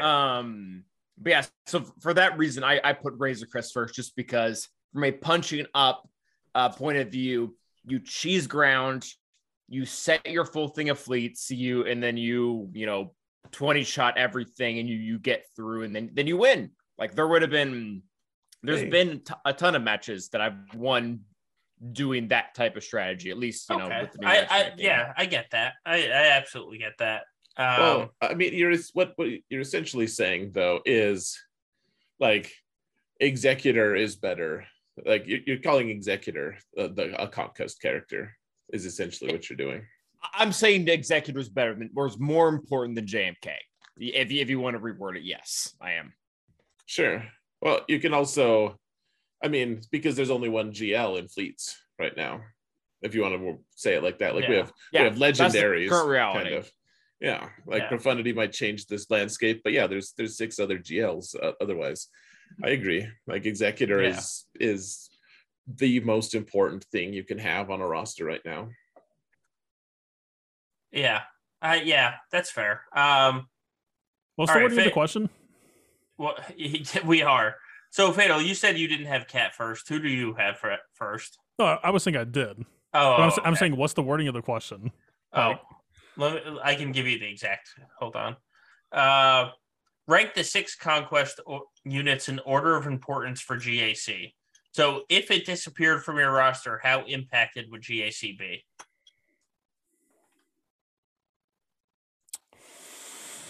Huh. Yeah, I can maybe buy Razor first, but honestly, there's a piece of me that feels like this is way more interesting as a ground discussion. So, sure, I'll just say Razor first just to get out of the way so I can do the fun stuff. Fair. All right. So then, does anyone not have Razor and Cat 1 and 2 to skip to the fast track or the fun stuff? Right. Well, I agree. Like the Razor Crest is the lifter unit for Executor. Yeah. So that's fair. All right, so then let's talk 3. Who's the third best conquest unit? I mean, jury's still out, but probably Malgus. I think it's easy Malgus. I want to say I performs with 5s, but I'm Maul is really good. Tie Interceptor is really good, but Malgus in 3s he actually had quite a few weaknesses. So I really want to see how he interacts in 5s because it looks like the way he is, he's going to require Galactic Legend to beat him. Which I feel like Malgus was only weak in 3s if you give him a weak team. That yes, I completely Marauder agree with Copium that. is an epidemic. Yes, Social distance, wear masks. Don't talk to people who run Marauder. Stay Yeah. safe out there. I 100% agree with that. Well, I think it's similar to Grievous. Like Grievous wants 3 key units. He needs those 3 key units. If he does not have those 3 key units, he is a lower level team. And Malgus is the same. Like Malgus really wants 3 very specific characters to stop a bunch of counters. Yeah. Like 100% Bastila is the worst character on a Malgus team, and she's the character that most people leave off. Or at least in 3v3, they were leaving her off. 5v5, I guarantee you they won't. But in 3v3... Oh, no, yeah, definitely. 3v3, like, I saw Bastila once. And she is such a damn headache on that team. But yeah, Malgus is just in 5v5, and even without the Datacron, I think he's just going to be straight up filthy.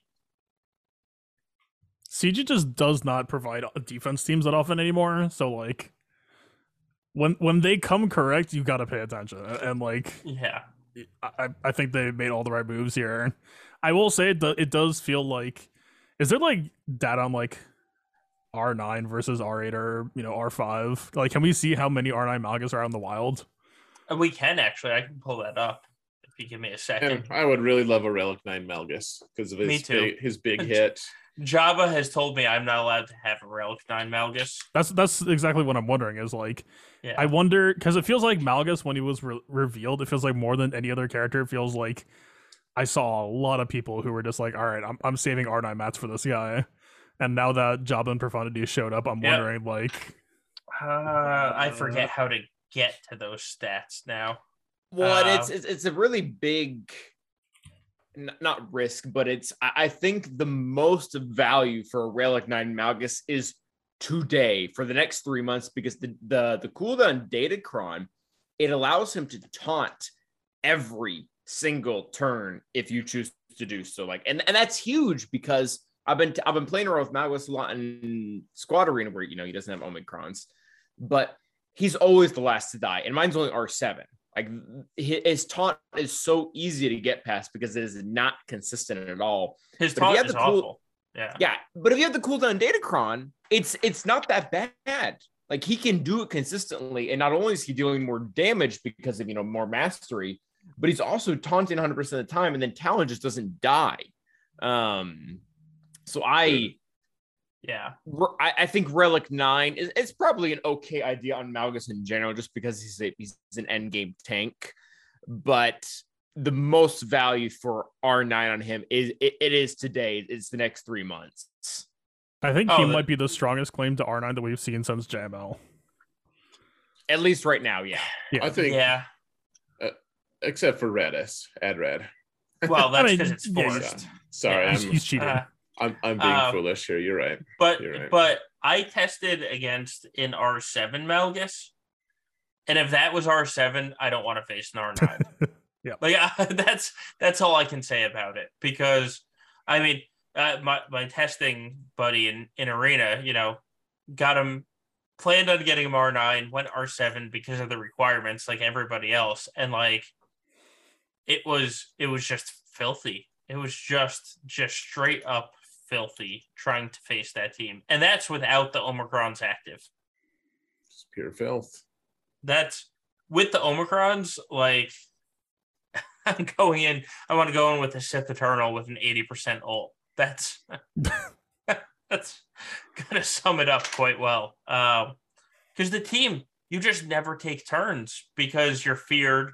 and then Bastila's stagger comes out, and then an AoE comes out, and you're fully staggered, or you lose all your turn meter, and then all of a sudden your team just disappears, and you've taken like 2 turns. I don't know, man. I hope CG gives us more like built for defense teams. This is like, to me, this is what the game needs badly. Like, especially for TW. Like, I'm not gonna say which Malgus was TW, but I hope we get a TW-ish Malgus. Yeah, I agree. Are you saying that he's defense because he has the potential to counter GLs, like he's that strong, and nobody puts his JM on defense, which is the main GLA counters? Are you saying it because of that, or are you saying it because of the 100% health and protection recovery? Because both, I mean, I agree with you. He is 100% a defensive team, but where are you drawing that from? The 100% health and protection is funny, but that's not really why I'm saying it necessarily. Although it is funny to me that like it feels like it. It feels like CG talking their shit, but it's funny. It feels like CG talking their shit. It's like, no, this guy's gonna get holds, and you're gonna be glad you have this because it's gonna happen.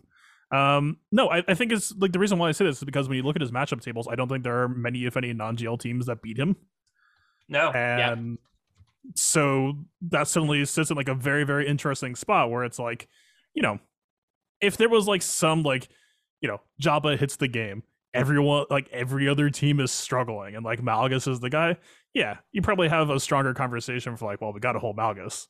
Right now, like there's a lot of non-GL teams that are throwing around some elbows, and like, at least for me, like if I can't imagine Malgus going anywhere other than bottom front, like, oh yeah, all right, opponent, how are you going to beat this? Like, right. I'm going to hide something in the back. Here's Malgus you have to beat first. That was this entire 3v3 season. This entire 3v3 season was, I made this awful front wall and none of it is GLs. How are you going to handle this? And then did you make the right calls going into rare? That's exactly what I did. And then I put Ray IG Wheel in the back, and it was cleared once. Yep. That's I legitimately wanted to know your opinion on it. Thank you. Yeah, it's a good question worth asking because, like, I do think he could probably do good work on offense too, but also I don't think he's going to be that efficient banner wise on offense. So that's kind of why I say like, unless you get the Kron that recovers 5% health and protection every turn, you're going to take a lot of damage. Okay, so I've actually been testing. I don't know if we're talking about the same Kron, but there's a level 3 Kron. This is probably important to note that as long as they have less than 3 buffs, they recover 5%. We have returned, not only does that count as a buff, even though it's locked, but the stacks count. So like that, it pairs really poorly with Malgus. And then also with infinite cooldowns, as soon as you hit the 3 stats, you don't get protection back. And then it's not including like, potency up or taunt or crit damage up or crit chance up. I think tenacity up is better there. His nuke gives him protection up as well. So like, the speed run to getting 3 buffs is like, all right, the fight started, and you get there very quickly. Well, actually, no, not tenacity up. Sorry, I think tenacity up does work there because I've seen a couple people that have tried to counter him and like place a buff block or something. But I think for him, isn't it just the max health damage paired with the fear level 6? I'm gonna stand by what I said. Don't split the 3 and the 6 for him so much. That's fair. That's fair.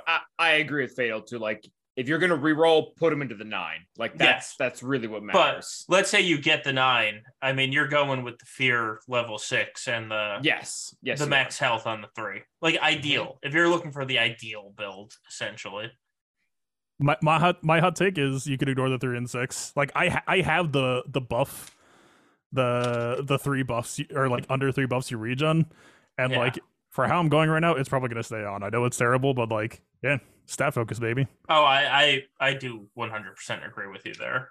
Yeah, like the 2% max health damage is ideal. Like if you have the choice between the two, but I the amount of counters or matches that is gonna change. No, it's minimal. I would be surprised if that changes one of your. I'll change that. I'd be surprised if it changes 2 of your whatever 27 matches in the next 3 months. Like it's not going to be a big deal. Rooker and Michael asked if the infinity stack damage gets reduced from Malgus. The cooldown effect is loss instead of damage, so it is percent health loss, which is like the same as Echo unique. That works against percent health reduction. Like Bad Batch against Malik, same deal. You place debuffs, the Malik is going to lose full health value. It's like a weird technicality, but it's kind of relevant now. He does take full damage because it's I did not know damage. that at all. Got him on a technicality. That's It's like the health equalization. It's not technically healing. I'm like, yeah, but it is. But yeah. All right. So if Malleus is the clear 3, are you guys putting Maul as the 4th? I'm not. Well, actually, that's fair because TIE Interceptor could very easily slot into the 4th as well. Man, Maul is dropping to 5th, which is kind of funny because I love Maul. Well, it just shows the quality, like, and the extreme disappointment of Dad Bod. Yeah. But TIE Interceptor at 4, I love TIE Interceptor. I that fleet is just. I know everybody puts it on defense, but on offense, I take it. And other than Executor, it's like I don't care what the second best fleet is. Like my Empire is just gonna roll whatever fleet you put there. And I think that says more about the current fleet meta than it does the actual character. Like, I think Maul is phenomenal. Whether you put him with Lord Vader or you put him on his own, he is absolutely great, like fabulous, like so good. But the fleet meta right now, there are really only 7 fleets in the game, and you have to have the best 6 if you want to be competitive. And the TIE Interceptor is what does that. So it's... Yeah, I mean, TIE Interceptor makes it the second best fleet in the game. Yeah, so I would argue 3rd, but that's, you know, in a game of 6 fleets, that's irrelevant. So if we get more fleets in the future, this order could change because I think Maul is going to retain value. But right now, yeah, I would say it is TIE Interceptor then Maul. I'm gonna go Ben here. Before well, if we're inserting old Ben Swallow, yeah, that's fair. Like off the table. I don't know if I would. I think I would put him after Maul. We'll have to see just how ridiculous it makes. How ridiculous it makes Rey as well, because right now we don't have a definitive answer on that. I mean, yeah, to some degree, like, you know, 3 months from now, we have no idea what Datacrons are going to be live, so on and so forth. Right. Yeah. But Rey's got natural predators, and Ben's going to come in at least try to make a pretty good effort at stopping them. Like, you know, Super Rey's not going to exist when Ben comes out. Rey is going to go hurtling back down to Earth of like, please don't kill me, Star Killer. But so here's the question, right? We're not gonna have like super duper Rey, but at the same time, like if set 5 has stacked armor or something, or stacked resistance, I think EP Star Killer is still gonna struggle a little bit there, right? If you add Swallow and stacking armor or resistance. Well, that's what I'm saying is I think without Ben, Rey is going to be down to the gutter, just like begging for scraps again. Right. Well, and I think fair. Okay, so here's a perspective I just thought of. Like, so all the other GLs have more like synergistic elements, and maybe not Supreme Leader Kylo as much, but the other ones, it's like, okay, Sith, like Sith Eternal Emperor can be boosted by a lot of different factions, and so can the 2 Jedi ones, and etc. But Rey she's just like, hey, I'm resistance and nothing else, and like it would be a little bit sketch if they were like, hey, let's just keep giving like resistance. I don't know if sketch is the right word, but like, I don't know, like, can they keep giving resistance a bunch of datacrons every time just because of that one character that's like never unlocked by people? Like, I have a feeling like maybe that was what they were trying to do. So they're like, you know what, now we don't have to give a ton of datacrons to just this one lonely, awful faction, you know? Not that resistance is bad, like, if we're being honest, but though, it's like small. That's why it's a smaller faction to keep repeating.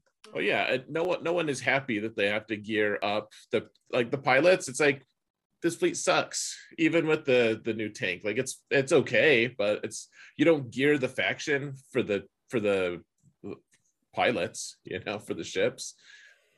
You gear them because they're the Ray tax.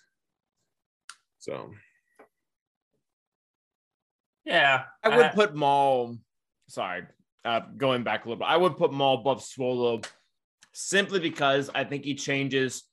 He probably changes the Lord Vader meta as much as Ben Solo will change the Rey meta, but Maul works on his own as well. And from looking at Ben Solo, I don't think he's really going to drastically change the JTR team at all. Like if you don't have Rey, he's probably not that good. Whereas Maul, if you don't have Lord Vader, you're going to get quite a bit of mileage out of him anyways. Like even without like putting like really expensive characters like Water Bam, like put Droidica with him on defense, he's probably going to still call it something big like CLS.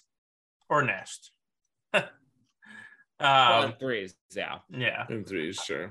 Yeah, my Relic 3 Nest on my alt killed a couple Mauls this season. I'm like, yeah. Oops, sorry, guy. That was my only counter too. I'm like, oh, good, I can clear him. Oh, I beat you because of that. Okay. Nice. I do think that right now I have Maul over Swallow. I'm willing to listen once we actually get to play with him. Because remember, it wasn't too long ago that we said, "Oh, Jedi Knight Luke won't pair well with Jedi Knight Revan," and then he did. So right now, I have Maul ahead of Swallow, but I think that could very easily change. Even Malgus though, like I couldn't have told you that the two, like the band of the comp, the two main counters to Malgus were going to be Gas and Trey as of last month. I could not have told you that. So it's the same thing with Ben Swallow. Like we really don't know. Like we don't know how nuanced Starkiller is going to become after it comes in the game. Like we have an idea that it's obviously going to be more nuanced than it is now, but we don't know the exact like turn order or whatever that it's going to be. Yeah. So actually, I think I agree that Maul right now should go before Swallow. I think that potentially the really awesome stuff that could come from Swallow that could elevate him above Maul or even some of these other guys would be how good he is on Starkiller or how good he is with Jedi Training Rey on his own team. Like that way you can mix and match. I could bet like $1,000 that he's not going to be good with JTR. Oh yeah, I dude, don't kill my hope. Well, so I have messed around with non-resistance characters in JTR teams before, and what usually happens is you realize that they don't get turn meter, and they stand there looking pretty. And he won't get the inspired, and it's Don't make me sad. Stop with the sadness, please. I mean, we haven't even got to stick rarely yet, though. Like, there's potential. Well, but how's he might like Visas Mar? She can do okay things. I'd be very interested to see how he is on the Starkiller team. Yeah, no, that definitely has an angle, I think. Yeah, I mean that's like people placing Malgus lead on Starkiller, which I'm not telling people to do. To be clear here, I don't know, man. Malgus flex potential is like realer than it should be. But in GAC, I probably wouldn't do that. Yeah, it's like you shouldn't, but man, but if using somebody Malgus does, in Squad Arena is like, this feels really good. They cannot kill this man. This feels way too good. But I don't know this kid as well. I should, but doesn't Swallow have like a ton of stuff in his kit? It's like light side only. Like, doesn't that like screw Starkiller? I don't entirely remember what he loses for it. I'll have to look it up. I don't know. Yeah, again though, Jedi Luke specifically says don't add Old Republic Jedi to this team, and then that's all we do. Oh, and, So- well, but they're like, so that is entirely true. Like you're entirely right. And like that's the Supreme Lord Kylo counter. But at the same time, like Yeah. Gideon and Iden doesn't make Iden better. Like that ruins Iden. Like there is Right. a give and take. It's you lose what 15% or he gains. You lose 15% max health and 10 speed for each light side ally. Is that the only thing? There's multiple No, callouts, I'm pretty there's sure. multiple, and then Okay, so the big you ray lose- clauses that as well, but that doesn't apply to Star Killer. yeah, and you lose the instant defeat immunity. It looks like you lose the if all allies are light sided at the start of the battle, dispel all buffs on all enemies and deal true damage. So Yeah. you lose, I think 3 of the 5. Well, so not entirely, but like, yeah. Oh. Well, even the second ability has to have a ray present. So Right. Yeah, but what does he gain though? Like he's going to be gaining a lot too. Like under Star Killer, it's like, well, you're not going to do much damage to him. He's going to do, he's a lot faster now. He's I don't know. He does. We just don't know. We don't know. That's the fun thing about the speculation of it. Like I hope he's good. Right. I hope he's good with Star Killer or against Fatal's ill wishing here. Because I'm trying to find a thing for my alt for my Professor X because Sarah's gonna that this conquest. Can I just say if you don't have Rey or Supreme Leader Kylo, you have to be perfect on every single other thing. You have to get every single other feat out there if you don't have those two. If you want to get Red Crate, Yeah. because otherwise, like there's too much that's required. And Sarah thinks she can do it on that account. I'm like, all right. And may the Lord have mercy on her soul. Well, I think it's cool. Like she can do videos on it and stuff. Like she'll actually, benefit from it as well. It won't just be like, hey, I've decided to take on extra stress for no gain for myself. I feel bad. but yeah, I hope he's good. You're right though, Fatal. Like the second I saw he didn't have resistance tag, I was like, man, yeah, it's a bummer. He really is like Visas when it comes to the tags. The uniques help with that, but my God, he really, other than the uniques, doesn't fit on any team. So one thing I will say for Ben Solo to keep in mind is CG has accompanied every major release so far with an accompanying Datacron.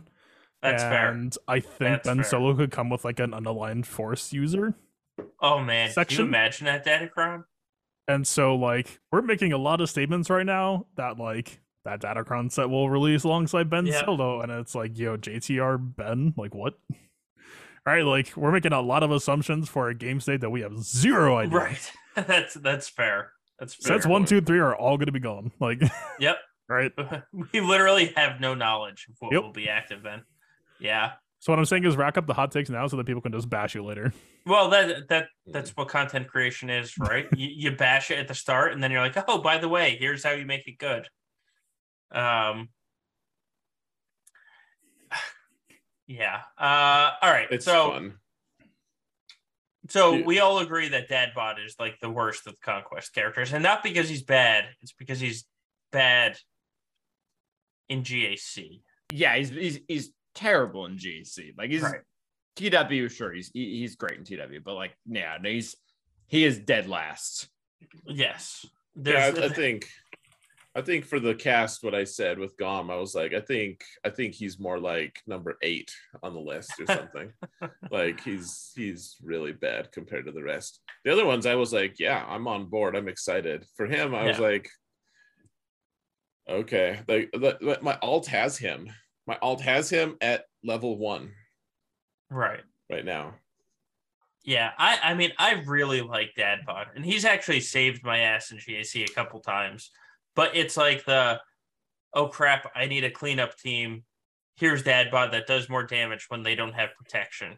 Like that, it was that type of save my ass. I use him in Dash. He gets super good uses there for me. Yeah, fair. Because his AI, he works well with BAM too.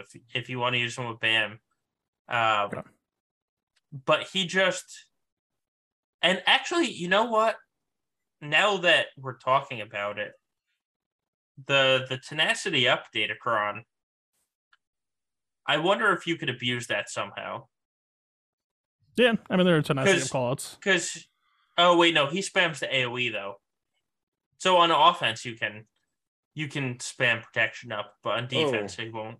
Feta was saying that the Iden's really good with tenacity up, or with tenacity. Maybe you would just give her dad bod on the team, right? And then ruin her whole team because she has to have pure troopers that aren't droids or leaders. Way to take it serious. You took me seriously, Calvin. I mean, dad bod had him ties. You're right. Find the truth. Yeah. It'll be good. I do like his kit in TW is so good.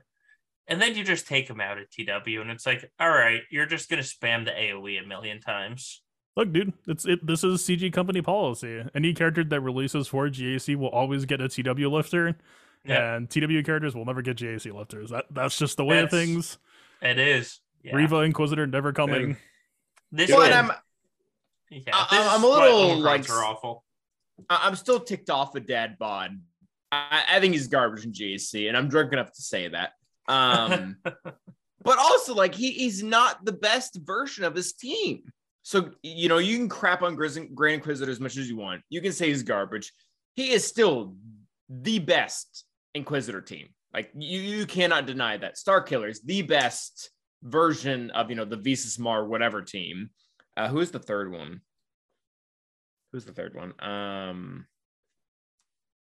Malgus. Like, Malgus and TW is still the best version of Sith Empire. Like, it's consistent across the board. Dad Bod Boba is consistently not in the best bounty hunter team.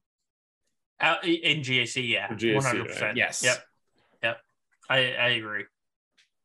Sometimes in territory wars, I do my attack with bounty hunters and realize I left Dead Bod out.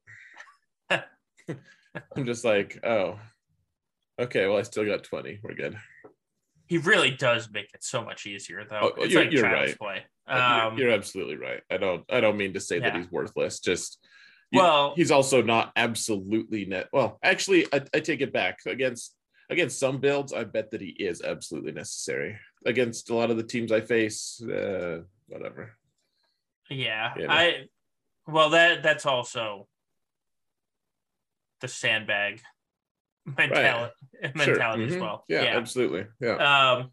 I mean, if you're talking best of the best, you probably want him there and not Fennec lead. Especially in TW, because it just makes it so much easier. What's going to be really interesting to me is now that good Lord, Bam can undersize Lord Vader and doesn't need Dad Bod to make it easier. Does Dad Bod go into a bounty hunter team as like the pseudo Zam to kill Malgus teams?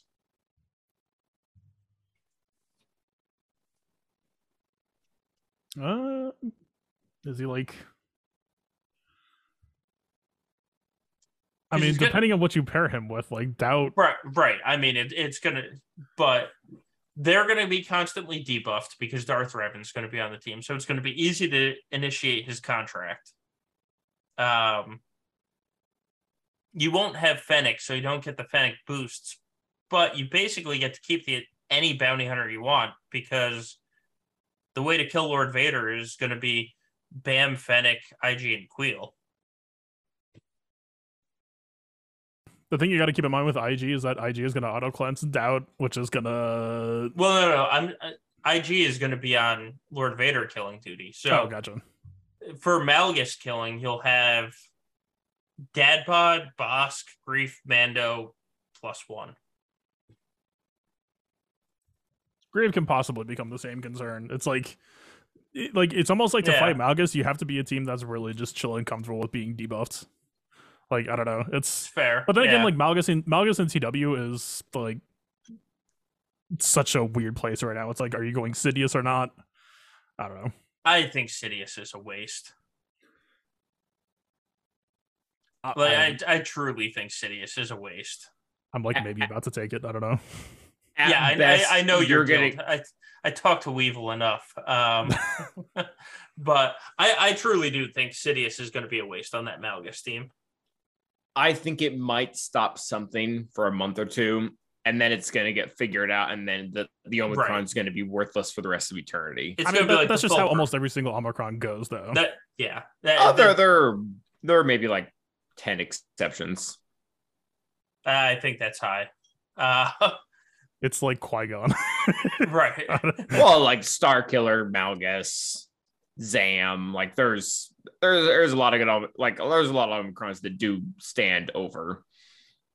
Yeah, I think Sidious is going to be like Fulcrum, where if you're not at the top end, it's probably going to do work for you at the top end in the gauntlet.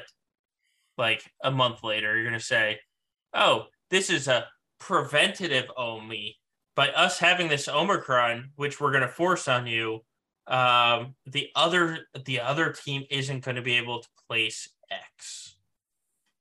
Like that's what Fulcrum is now, right? You can very easily build here, Fulcrum, you can have our trash zone and not any other good zone. It's perfectly timed too, because there's nothing important going on right now that could possibly need a lot of gear, so it's very easy to just pick up Fulcrum. I mean, bravo to CG on that one.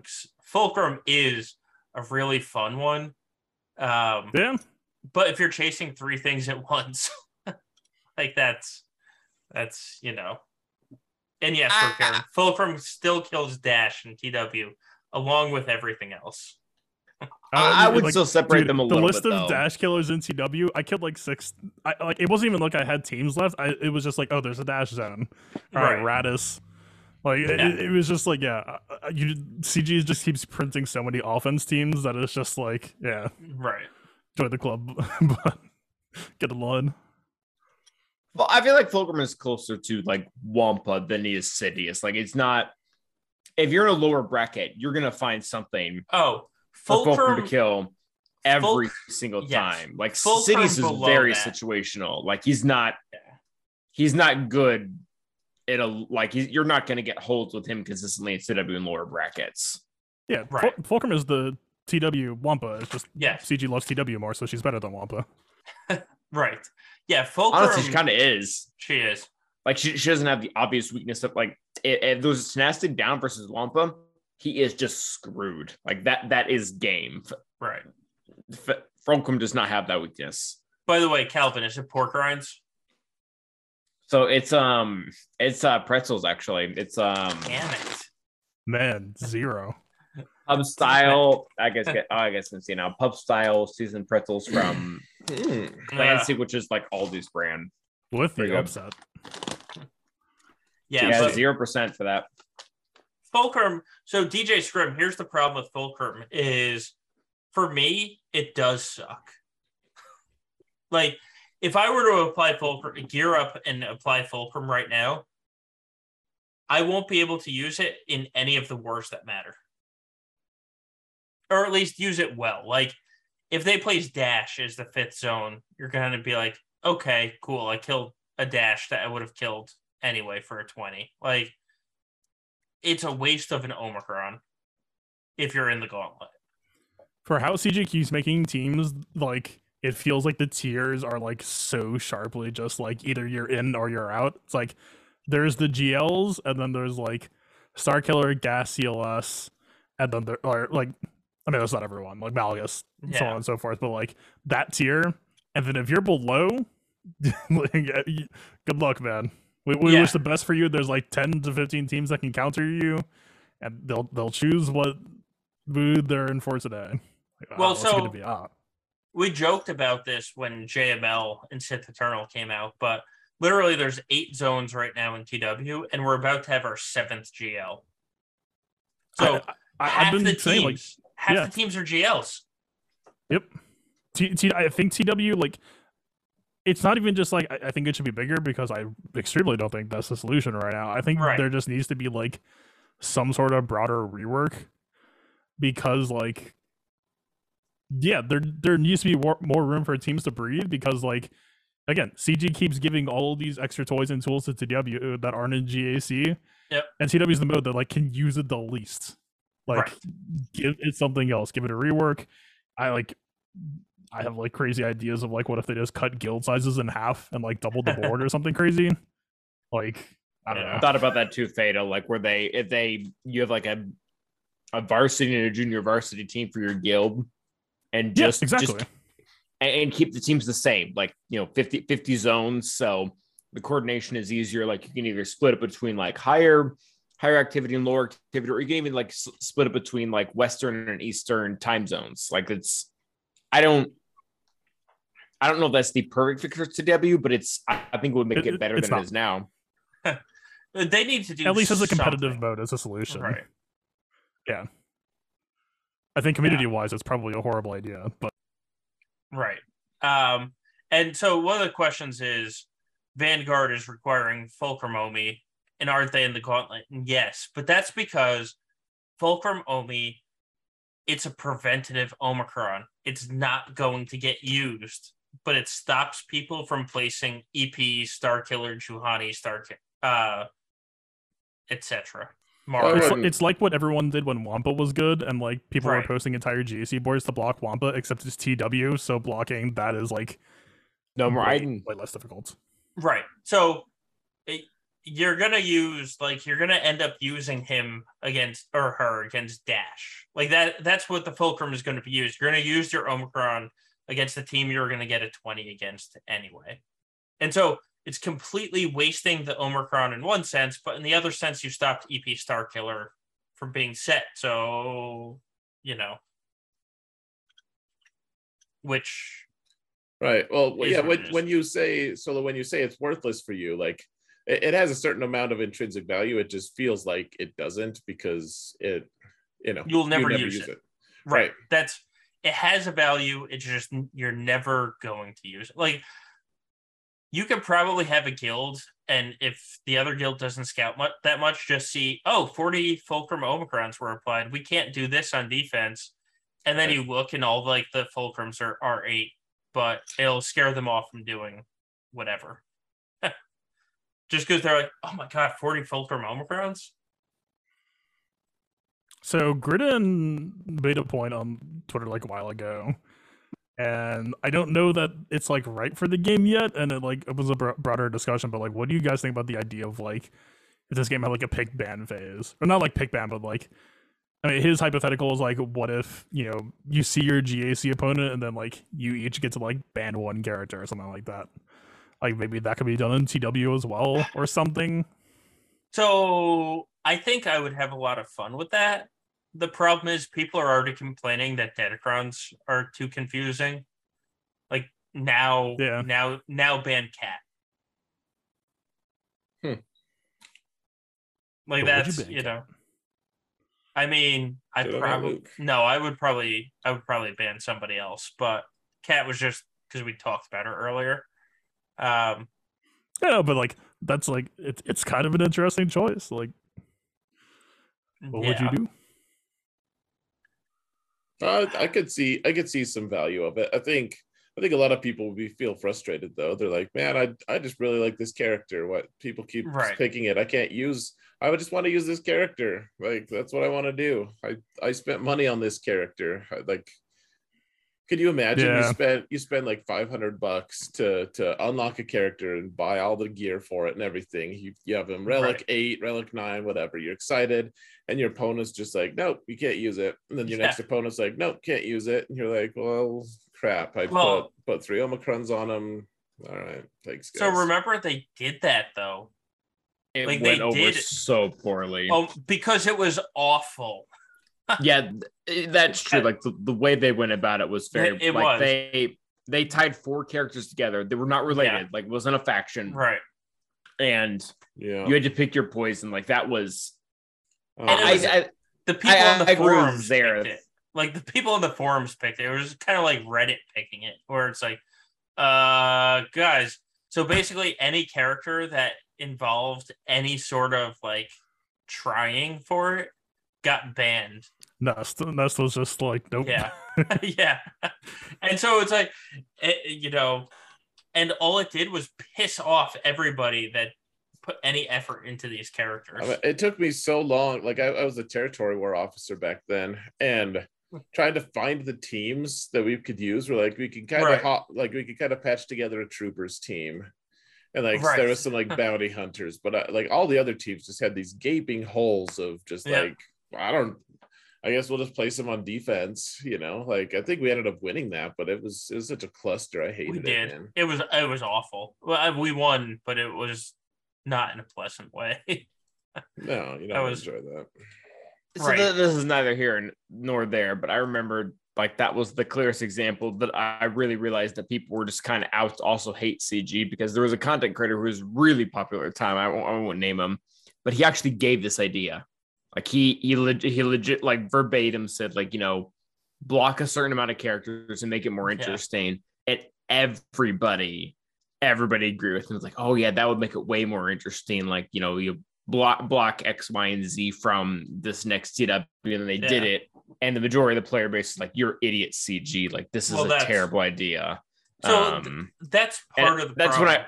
That's when I realized that some people are just against CG for being against CG for the sake of being against CG. Well, also it's that there's a very big echo chamber, and it's not just this game, it's every game, because the majority of players of every game never once go to the official forums.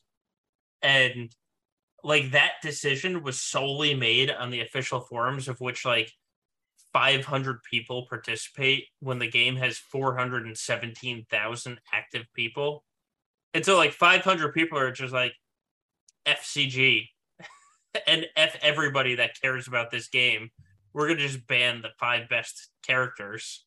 And it's like, nobody wanted this, but you know, it's the vocal minority won that day. Should have lived in a swing state. I don't know. What do you want? My swing stage. I can't remember my EA password. That's like, so on some level, it's like, you know, card games do this, right? It's like the idea of like a rotation of like, okay, you know, like let's say CG was still releasing like 2 GLs per year, and like 3 years from now, it's like the board is just like all Galactic Legends. Like at some point you wouldn't want there to be like, hey, we're phasing out Ray and SLK for a bit. They'll be on vacation. Like on some level, I guess that's what Datacrons are doing, is like, instead of banning characters, you're just like, all right, well, you can use Guy McDudeman, but Ray McBen is gonna be doing pretty good over here. So have fun with Guy McDudeman if you really would use him that badly. We didn't ban him. Yeah. But I mean, that's essentially what they did to C before these Datacrons, right? C, the last 2 seasons, it sucked. He's doing his best. he's working. I hate to agree with any Weevil, but see, the past 2 seasons with Datacrons were awful. Now he's going to have his time to shine for the next 3 months. But like, that's basically what you just said they did, where they're like, oh, C was 2-manning Ray teams, like. Not anymore. We're effectively putting C on B team duty at this point. I mean, but this is also gonna like always kind of the point of Datacrons, right? Is like, okay, Ray's gonna fall back down. C is propped up. Like probably SLK is up next, and then like JML will fall down, and like, you know. And I'm legitimately okay with that. Like I am okay with how they're doing this. To be clear, like that part of Datacrons, I'm okay with, hey, we have all these characters that are really hard to get. Even like Ray and Supreme Leader Kylo are really hard to get. Like, we're going to rotate them so that if you get them, you'll have your time to shine, even if you're catching up and just getting Supreme Leader Kylo now. Like, I like that idea from them. Not just, sorry, the newest thing is going to be the best thing forever and always. Have a good day, you'll never catch up. I just like how many issues would be solved if this game just had like better rubber band mechanics. Well, like, I know people will complain of like, oh, well, it took me 5 months to farm this character, and now they can get it in 1. It's like, man, I don't know, grow up. Like, well, and also with the way GSC, really with the way it was before, but even the way with this now, like, if you farm 6 months to get a character, that character is going to be useful for years. Like that's unless you're at the very tip of the spear, like the meta does not change that quickly. Like Iden is a really good example. That Iden in Kyber 4 is going to be relevant for like the next 2 years. Like that is not going to be a character that's going to be out of style. Yeah. Kyber 1, sure. Like she'll fall out. Some other team will take her place probably relatively soon, but it's going to take a while. Searchofiden.com. I don't know. Iden. Well, so Iden was given the magical ability to go first. I think she's going to take a long time to go out of style compared to every other team. Yeah, bonus turn meter goes a long way. We invoke Han's Law. Right. Han's Law, exactly. When you go first, you go well. Because my solution to every one of those 25% Datacrons was, oh, I have Iden for offense. Screw you. I don't care if your Finn is 450 speed. He's dead. He's also dead. Right.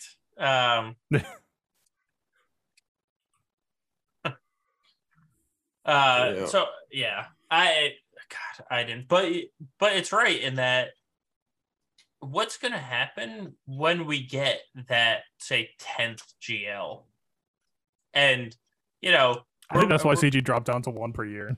I agree. I think the GLs were coming fast and furious, and you can only expand boards so long. You can only expand boards so much, right? Before it becomes too much. And like we're already sitting here at the top saying the board needs to be expanded again, but does anybody really want to spend, a 3v3 board of 20?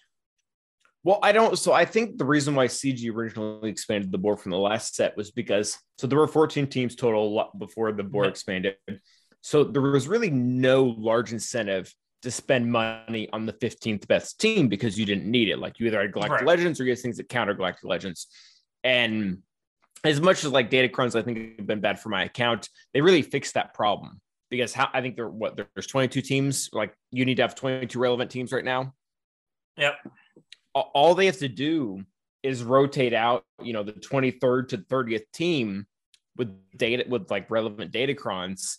And they can extend this, like expanding the board thing for years longer than they could before, because those teams that were, irrelevant before are now actually going to be able to enter into the GAC meta. So I think, like I said, like I'm not a huge fan of Datacrons, but I think they do allow for that freedom to not need to expand the board and still push people to expand their rosters. Yeah. Well, I mean, how many people have you talked to in the past week that have said, oh, crap, I don't have Bo at R5? Bo? Not many because she's a JMK requirement, but like Kendra, sure. Well, any of the Mandalorian. Bo was just the first one I thought about. How many people this week have said, oh, well, I got this Night Sister one, but, Oh, yeah, definitely. Yeah, 100%. My Talzin's only R3. Not anymore. It's R5. A whole team of Night Sisters at R5 is like, sure, tons of people have it, but it's rare in the vast majority of the player base. I have one R5 Night Sister. I'm not even close. Right. And because it's legitimately better right now to have an undergeared zombie, because despite CG trying, they cannot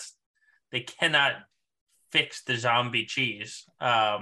They will never fix it. No, they will not. And it will bug me until the day this game dies. They're just going to release Marin, and it's going to say, like, if you put zombie in this team, we're going to send Crumb your personal address and phone number. Yeah. You will die eventually. Yes. Like the mechanic. To get Marin, you have to send Crumb 3 Hawaiian shirts. It's just gonna show you like 3 live like footage, like cameras on you, just like we know where you are. Yeah, right. It activates your computer camera, your phone camera, and one other. Sirius is gonna be like, I'm afraid I can't let you do that. Yeah. The GG mechanics, like if you click into them, it just says die. Yeah. And whoever the kit designer for Zombie gets so much shit on a regular basis. Like, and the irony is, it's an extremely well built kit, just not for game balance. They probably don't even work there anymore. Like that was like they That's got fair. tired of it. Like they're You like, designed "All right, Zombie, get out. this Just joke is get old out." enough. I'm not working here anymore. Yeah. But I mean, it is an extremely well built kit, just not for game balance. Because It's I gotta more say, accurate. Kit design I'll has been give you like that. insanely good lately. It's more accurate. Like if there's one character that should survive a permanent death, it's Zombie. Like that makes sense. yeah, I'm okay with it. from one Rebels episode, I actually blame Rebels. Damn it. Yeah, Nice Zombie is definitely Rebels. You're right. Yeah.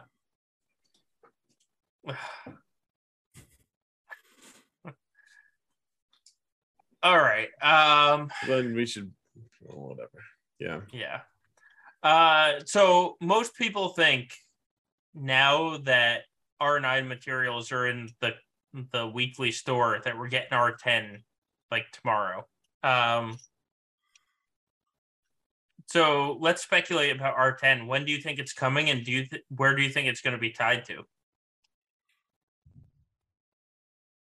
Next year, I don't think it's still this year. I think we're still quite a bit of ways away from it. As far as where it is, I don't know. Probably a new game mode. All I right. could see it by December and maybe from Conquest. I don't know. I originally thought it was going to be December. Now I'm actually so before tonight, and we haven't talked about any of this yet. Before tonight, I would have said it's getting pushed into next year, like around May the 4th time. But then Crumb tonight on the Escape podcast, he didn't come out. Well, I guess he came out with a little bit of news, but he didn't come out with anything big, except for what he did say is that a new puzzle is coming after Java is released, and it's what they're focusing on next. And I'm like, could that be the next, mechanic? So now I'm not sure, but I think it's actually not coming till next year. And Well, puzzle is especially weird because we literally have the new Galactic Legend and the new ship. right. So, like, Yeah, right. That's either going to be like the next Grand Inquisitor tier character, or yeah, you can see that being about maybe. It kind of seemed like, though, he was talking about, Zareth mentioned it earlier, how they like to work in eras and stuff. I kind of seemed like the puzzle is going to be like they're going to release Java, and then they're saying we're focusing on this era for the next 3 months or whatever it is. That's kind of how I interpreted it. Yeah. Yeah. Yeah. Like they're like, hey, we're going to be on Endor now or something. God, please, Endor Leia. Can we just have one good Leia in the game 6 years later? Like Princess Leia was amazing. I loved Who? Princess, like the old Leia team for Hat was fantastic. But then that died like 4 years ago. Can we get a good Leia since then? Well, she was so niche, anyways. Well, Yeah. Princess Zodi was a very niche team. Man, Yeah. I wasn't even playing the game when that team was a thing. You Like were not. that's pre-Calvin. I wasn't even around for that. That was prime Mick I've heard Ball. stories about it. Yeah, that was prime. That was how McMull became famous. Yeah. Princess Zodi, right there. But we need a good Leia.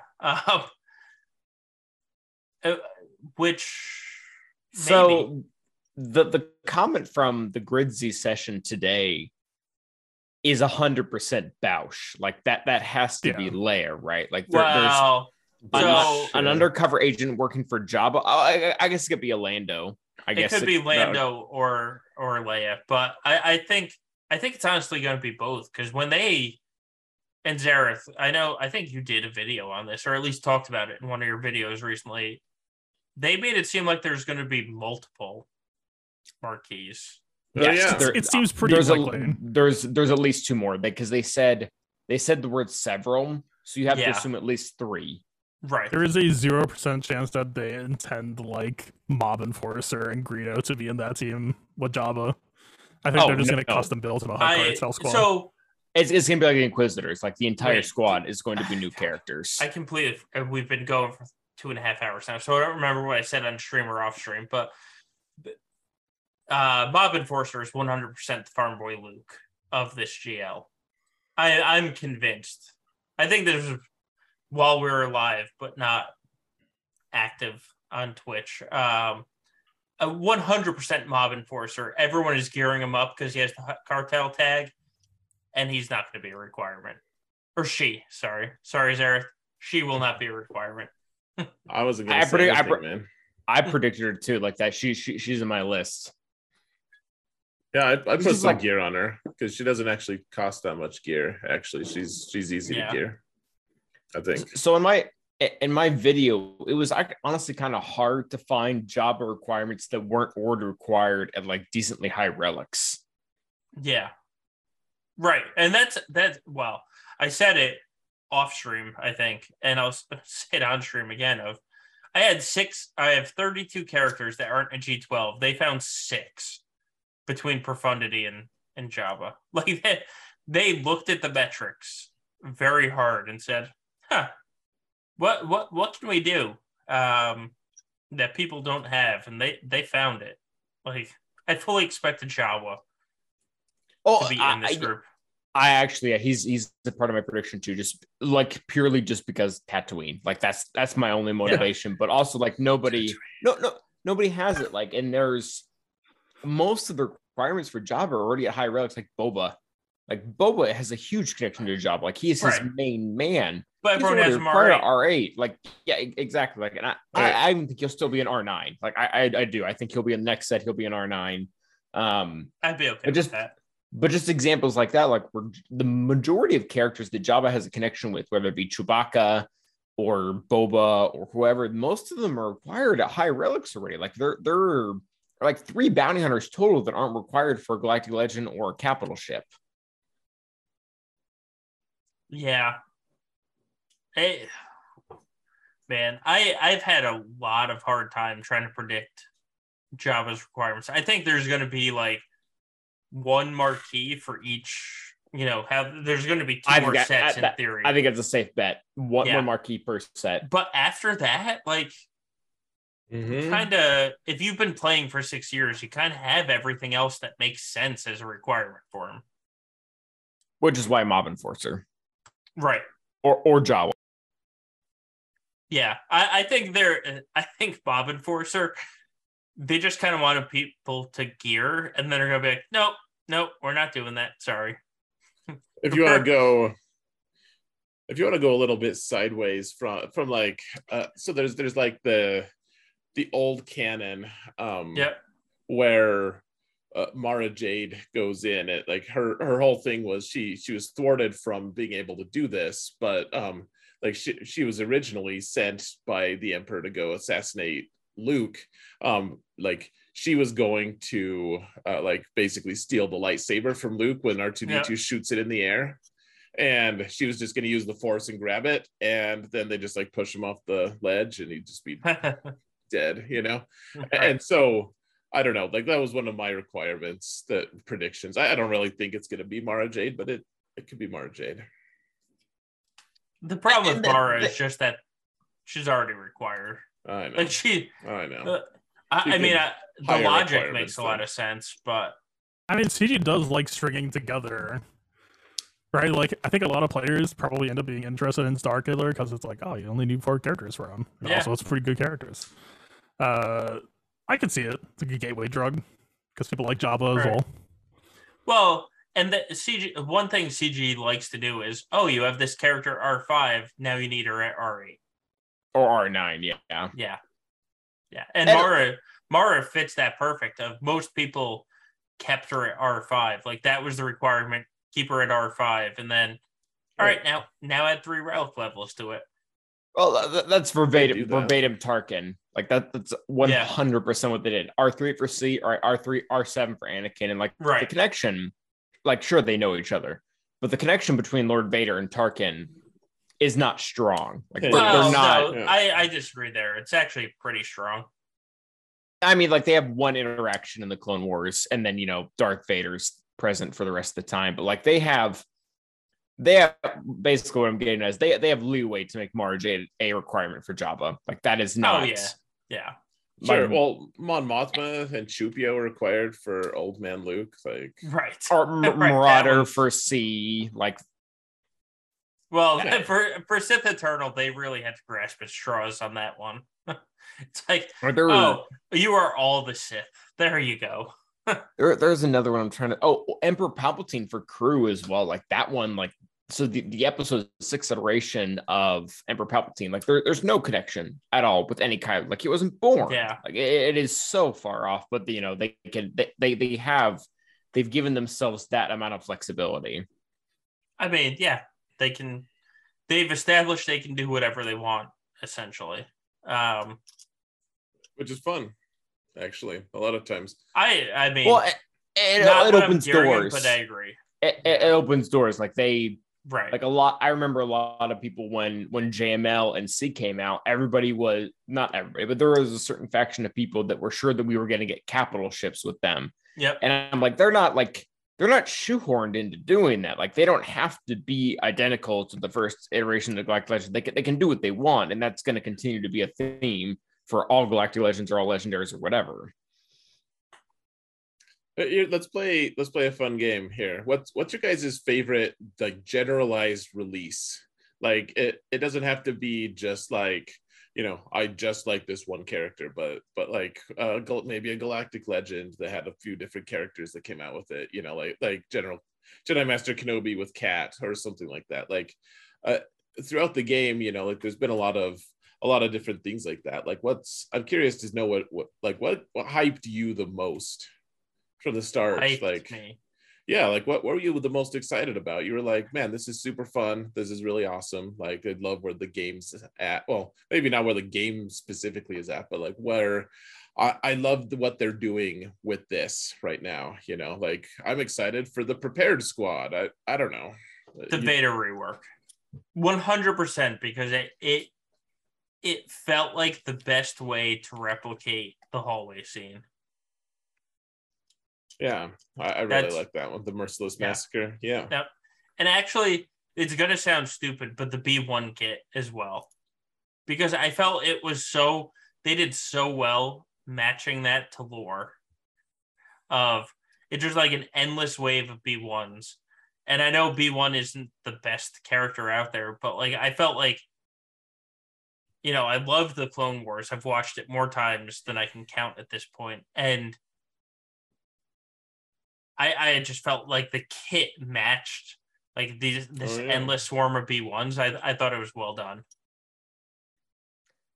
For me, it was definitely Jedi Knight Luke's release, and for actually quite a few reasons. Number one, it was at a very low point in the game. It was during Arnold Gates, and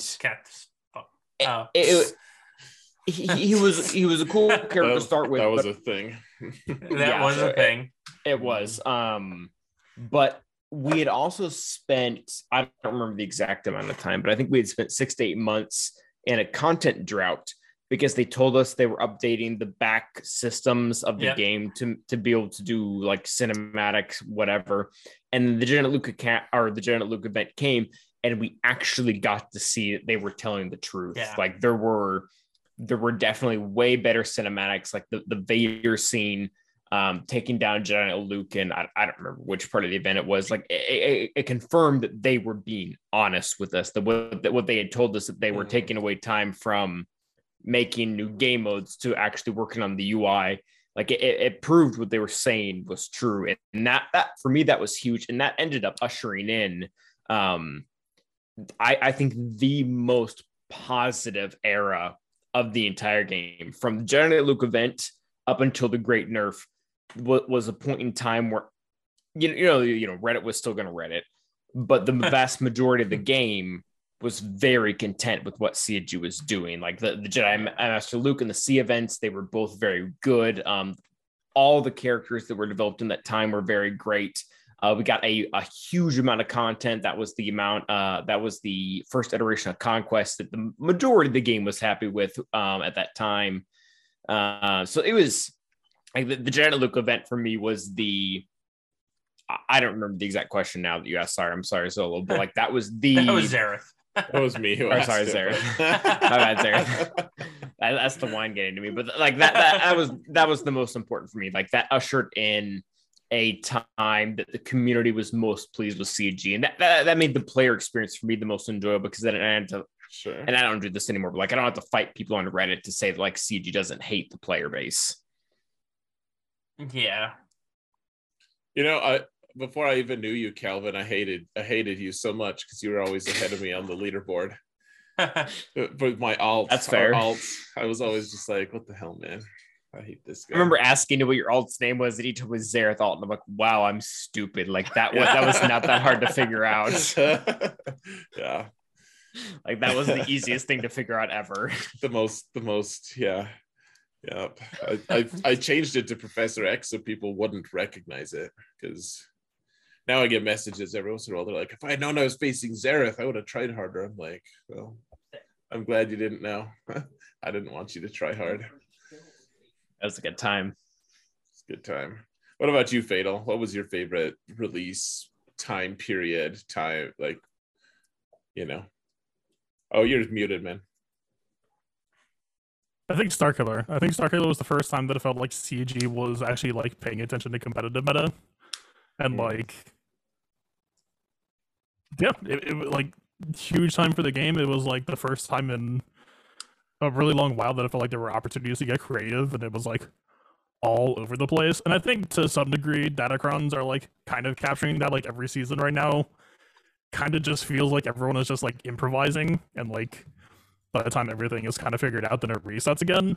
But yeah, like it's kind of the exact same feeling that like, right, Dash is new, Mara is new, like Talon is out there in the mix, Kyle Katarn is making Mon Mothma crazy, like, and then Starkiller hits. Yeah, it was just like a neat time for the game. It was like the biggest meta shakeup we had ever had at that time, and yeah, it's cool. Yeah, actually, so that's Starkiller, and those characters are actually my choice too, but maybe for different reasons. So I agree. Like I love all of those characters. They made so many awesome options for us that like I did really like the competitive stuff involved with it.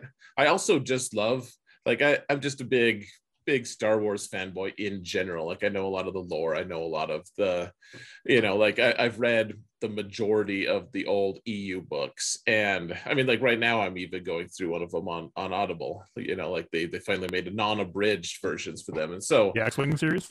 Yeah, the X-Wing series. Yeah. Hell yeah. Yeah. Horn waiting group. Yeah, man. I mean, I named one of my kids Corin, that, like it's a big deal to me. So the fact, did you know, actually, before I know this is a tangent, but did you know that he's actually in the Kenobi show?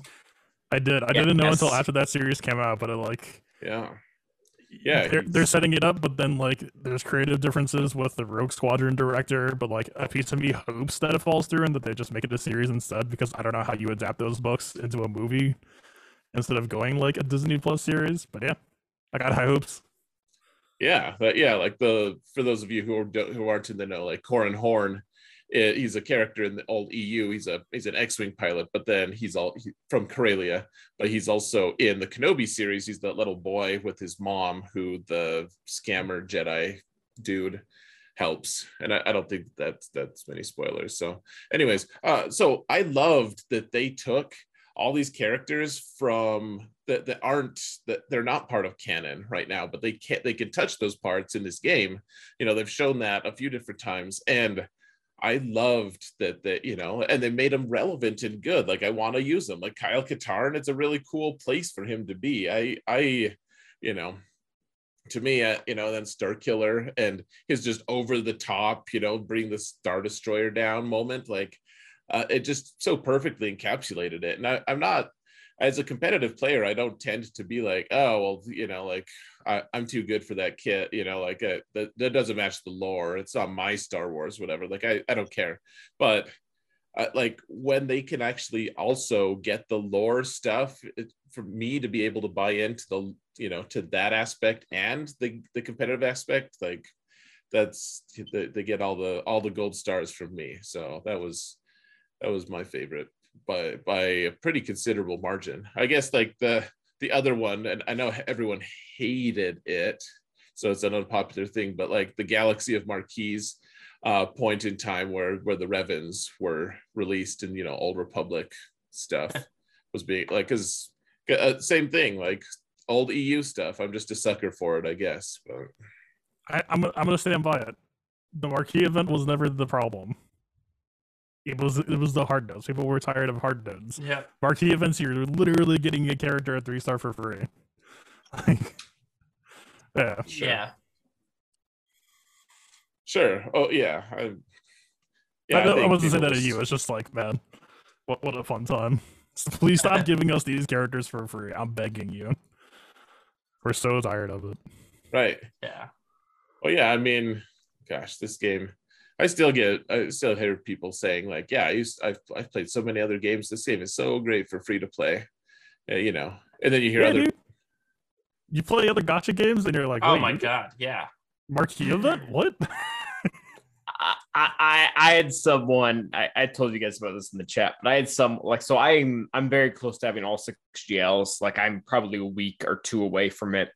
And I had someone come on one of my YouTube videos and like flat out called me a liar. Like, you are not free to play. There is no way that you have all 6 Galactic Legends in the game with never spending $1. And I mean, like, you know, to each their own, you know, I only have my word, but it's possible. Like if you've been playing the game for a long enough amount of time and understand resource management and stuff like that, like you can do it. Right. But it's funny. It's probably not that common, but yeah, like it's within the realm of like possibility. Yeah, well, and just because you have all 6 GLs as free to play doesn't mean you've actually been wise in your resource management either. That's true as well. Like there's a lot more to the game than GLs. Well, right. And so if you go to, God, this game has been almost 7 years. It'll be 7 years in what? 4 months, 3 months, something like that. Yeah, in November. Yeah. But so if you go to a lot of the guilds that are like between 400 and 420 million GP right now, you will find a lot of free-to-play or mostly free-to-play players that are 5 or 6 GLs and Star Killer.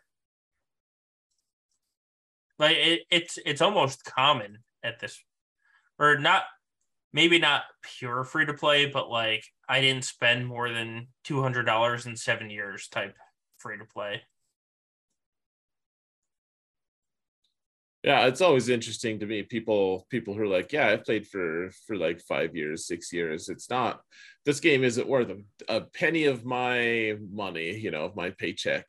Like yeah. I've seen a couple comments like that, and I've always, people should be free to play if they want. I've always been like, well, for me, if I'm spending this ruinous amount of time on it, I mean, if I'm spending an hour in the game every day or whatever CG's mandated, you know, and obviously my amount of time investment is going to be a little different as a content creator and having 2 accounts, etc. But like, if I'm spending that much time, like, I feel like unless there's some kind of challenge aspect to me of like, no, I want to see how far I can get without spending money. Like I tend to spend money where I spend my time. So I don't know. For every game I play, I will spend at least $10. Well, I shouldn't say every game. Every game that I play for longer than like a week. And the whole purpose of it is if I like it enough that I've played 1 to 2 weeks, I want to at least give back $10. Well, and that's not different from any other part of life. Like there are some people who have golf as a hobby and they will spend thousands of dollars investing in a golf, and there's some people that will literally spend $0. They will mooch off a friend or whatever and always go to a game, and they will get a ton of enjoyment out of it. And neither of those positions are wrong. Like the guy who spends absolutely not. The guy who spends thousands of dollars. At the end of the day, it's entertainment, it's enjoyment. Whatever you get out of it is what you get out of it. Like there's no, you can't really. I mean, you can put a price tag on it. Sure, you can, but like that varies per individual. Like I guess I'm gonna talk about how I'm free to play a lot tonight. Like I am free to play, and I really like. I don't have issues with people spending hundreds of thousands of dollars on the game because they enjoy it. Like that's their prerogative. That's their money. I'm not even gonna sit here and criticize them. If you have it, I don't care how much you spend. It's your money, not mine. Like if your disposable income is in the six figures, like good for you. Like cool.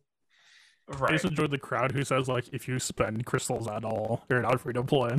Even if the game. Oh yeah, I've seen that. Yeah. I always like that comment. I remember one time you said that in the content creator server that we're in Fatal, and you were like, if you're a real free to play, you only buy sim tickets. Like that's how you spend your crystals. And I was like, hey, no, that's fair. Like that's if you're really wanting to go to extremes, that's a fair comment. Yeah. God. I don't even know where to go from that comment. Yeah, we're out in left field by this point. My bad. Thanks, Calvin.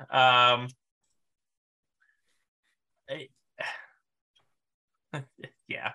Let me bring it back with a podcast question then, because that's the easiest way to do this. So recently there was a lot of talk about intelligence characters with the new Cairo piece. So do you think this Cairo piece is a good addition to the game, bad addition to the game? Doesn't really matter addition to the game. It literally doesn't matter. CG shouldn't have even said anything, in my opinion. Yeah. I was talking to somebody the other day and I was just like, listen, you were going to have to spend 400 Kairos on the new character anyway. At least now you have an extra 5% potency on him. Like that's all that piece does for me. Like, okay, you got different stats. New counterattack is like people's Soviet activation word, and like they basically just CJ brought that on themselves. I'm gonna say it. Like, yes, word that announcement differently. Like new crafting recipe. That's all you had to do. Like, it's literally the same piece as every other piece, just with a couple different stats. Oh man, there's been a few times like so. I'm like, I think people overreact to the things CG does. I think one of the things that it still like almost makes my blood boil is the way they introduced Cairo Tech. Like that maybe they needed to do it just for, their own economy reasons. I don't know. But the way they introduced it, it just still just pissed me off so bad. Just like, hey, we have these new pieces. It's going to make it so that your other bottlenecks aren't as bad. But then the bottlenecks were still awful, and it was just like, hey, here's another way for us to gouge you for stuff. Like I still have that feeling when they're like, hey, look, new piece. I'm like, it's Cairo Tech. I don't trust you with Cairo Tech. Like, screw you. Yeah. Well, that really shows, and like I don't know how to word this, so I'm just gonna go into it. Like Relic solved that problem for CG. They allowed it created a way to milk the Krakens without destroying free to play. And before we had relics, that wasn't really a possibility. And CG had to work in with random things. Like they realized they weren't going to make enough money off of Darth Revan. So they had to push Chirotechs out early, and their corporation, whatever, they have to do what they have to do.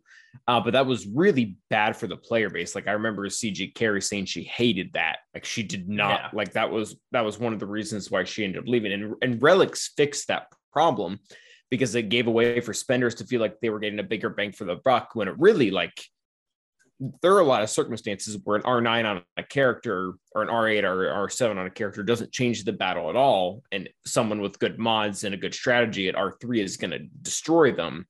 I don't really remember where I was going with this, but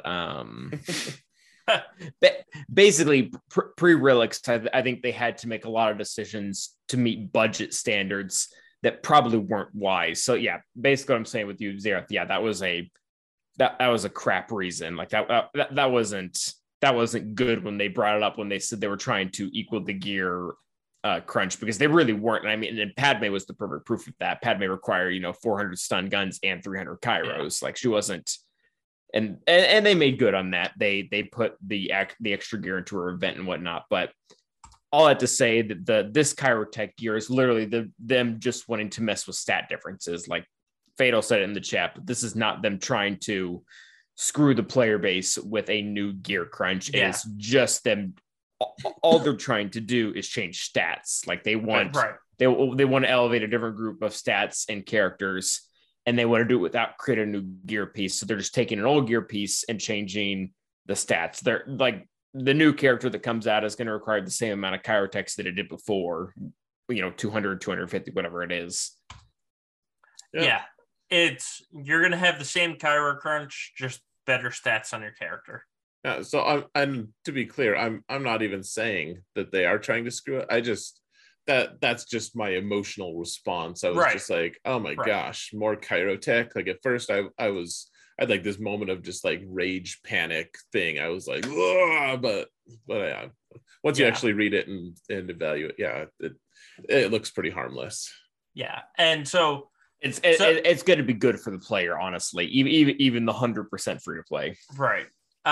So one of the part of the question that I kind of skipped over was, who are these like tactics-based characters? And it's a lot of the good support characters basically are going to see a benefit to this. Like tactics-based is both Bastilas, BB-8, 3PO, Echo, Rex, Darth Revan, Traya, Veers, Thrawn, Yoda. So like there's a whole crap ton of these tactic based that would have liked damage. Right, basically all the characters that do special damage like this. So it's anyone that's tactics based is gonna like this piece. That's what it comes down to. And none of the past ones, like all the characters I just listed off, obviously they're not going to have this new piece, so it doesn't matter. But like every character like that, essentially, will like this new piece. And honestly, like you can ignore it. Like if you look at that and never pay attention to it again, this is going to change absolutely nothing for you in the game. Like when a new character comes out, you just have to make sure you have the same amount of Kairos needed before. Like this is right. This is not going to trial you mentally at all. I couldn't tell you the original ones. Yeah, I couldn't tell you the original 2 Kyro pieces, what their stats are. I just know, little green plus that I need to activate to gear up to the next level. I'm pretty sure one of them has tenacity. That's all I can tell you. I think one of them has speed too. I don't remember which one it is. Yeah, I'm not worried about it. I guess. Yeah. We'll see. Maybe CG will find a way. It's literally like it's not news. CG shot themselves in the foot. Right. It didn't need to be an announcement, and then if it did, then it didn't need to have that title. This has the same potential to screw us with Kyrotechs as the old system had. Yep. This does not, like, if they really wanted to gouge us, they could require a character with 8 Kyrotechs. Like that could have been a thing well before this existed. Right. You're just getting stats that match the actual character now. God, they really did. Just, hey guys, we came up with a new recipe. It means nothing. Ignore us. Maybe they could have changed the wording. I do like that they told us, because my knee-jerk reaction would have definitely been, oh, this is a new gear crunch. Maybe the wording could have been different. But like, even if they didn't say anything, you would like look at the piece in the game, you're like, oh, what's this? And then you would see 50-50 and you're like, oh, it's the same thing, whatever. Right, yeah. Well, reasonable people would see that. Yeah, I don't know if I would have. I don't. I would out of appreciate the expedition, but I think the word recipe is key. Yeah, I like that. They should hire Yeah. you, Fatal. Just you could be the recipe guy, their word recipe guy. Open a cafe. All right, we should probably wrap it up soon. So let's finish with one last podcast question of I don't have JML, so he can't be my first R9. I'm leaning towards Kenobi over Piet for my first R9, as it would make the mirror that much harder for my opponents and it would help me in light side territory battle. I also use First Order against Executor and GAC for the most part, so R9 Piet doesn't mean much. I have Slacker, C, and JMK. What are your guys' thoughts on R9? What was the reason for not being able to go JML? They don't have it. They don't have it unlocked. Yeah. They say he can't be your first Relic 9, but he could. just eventually. Wait. Yeah. This is for who to R9, not who to work on next. That was like right. Yeah. It's who to R9. I mean, I would probably do Slacker before GK. Not Piet. If all you do is place Piet on defense, I don't think it matters. It does if you're gonna place the tri-attacker comp, because if someone is Relic 9, they get guaranteed first go if they do the mirror, and then they just auto win. Right. But I think you'd get more use out of Supreme Leader Kylo than Piet. And maybe that's just me biased because every team I face is an R9 Piet, but I don't even look anymore. The other day I was like, oh wow, you actually had a Relic 8 Piet. I could have done something with that. Oops. My bad. Yeah, so we don't know what division this person is, like, at least I don't know off the top of my head, but I'm guessing if they only have 3 Galactic Legends, Piet is by a pretty decent margin going to be the best R9. Like, so GK has some niche things that he can do at R9. And Galactic Legends obviously too that even aren't named JML, but I think at where this person is, I think an R9 Piet might just be wins versus losses. I think Zareth made the comment of the triple attacker that might just not go down. Like I looked up recently how many people have an R5 Biston outside, or sorry, not outside of anything, but just R5 Biston in general. It's only 7,000. Like, you do the math, that's roughly the size of Kyber 1. So if you put down the triple attacker at R9, Executor and Kyber 2 and below, you're probably not getting full cleared. So I would be pushed to say Admiral Piet just purely because of where this player is at. Yeah, well, and that's just the thing. Like, if you don't have Biston, like, that's what I've been telling people lately. I'm like, man, you need to get, because my alt is in a, like, that's how I win a lot of times. Is I place that tri-attacker comp on defense, and I'll run it. I'm facing some like low energy relic or like 9 million accounts. I'm 7.3. They're monsters. I'm like, okay, if I can full clear, and then they can't clear my ships, I win. Yep, and that's exactly how you should play it. And that happens, pretty consistently. And sometimes I'm like, damn it, if I couldn't clear him because it's just roster reasons. But like that's the main thing. I'm like, all right, I don't even have to be efficient really. I just have to clear. And so in my opinion, that could actually really move the needle, having Relic 9 on Piet. My alt doesn't have Relic 9 for the record, but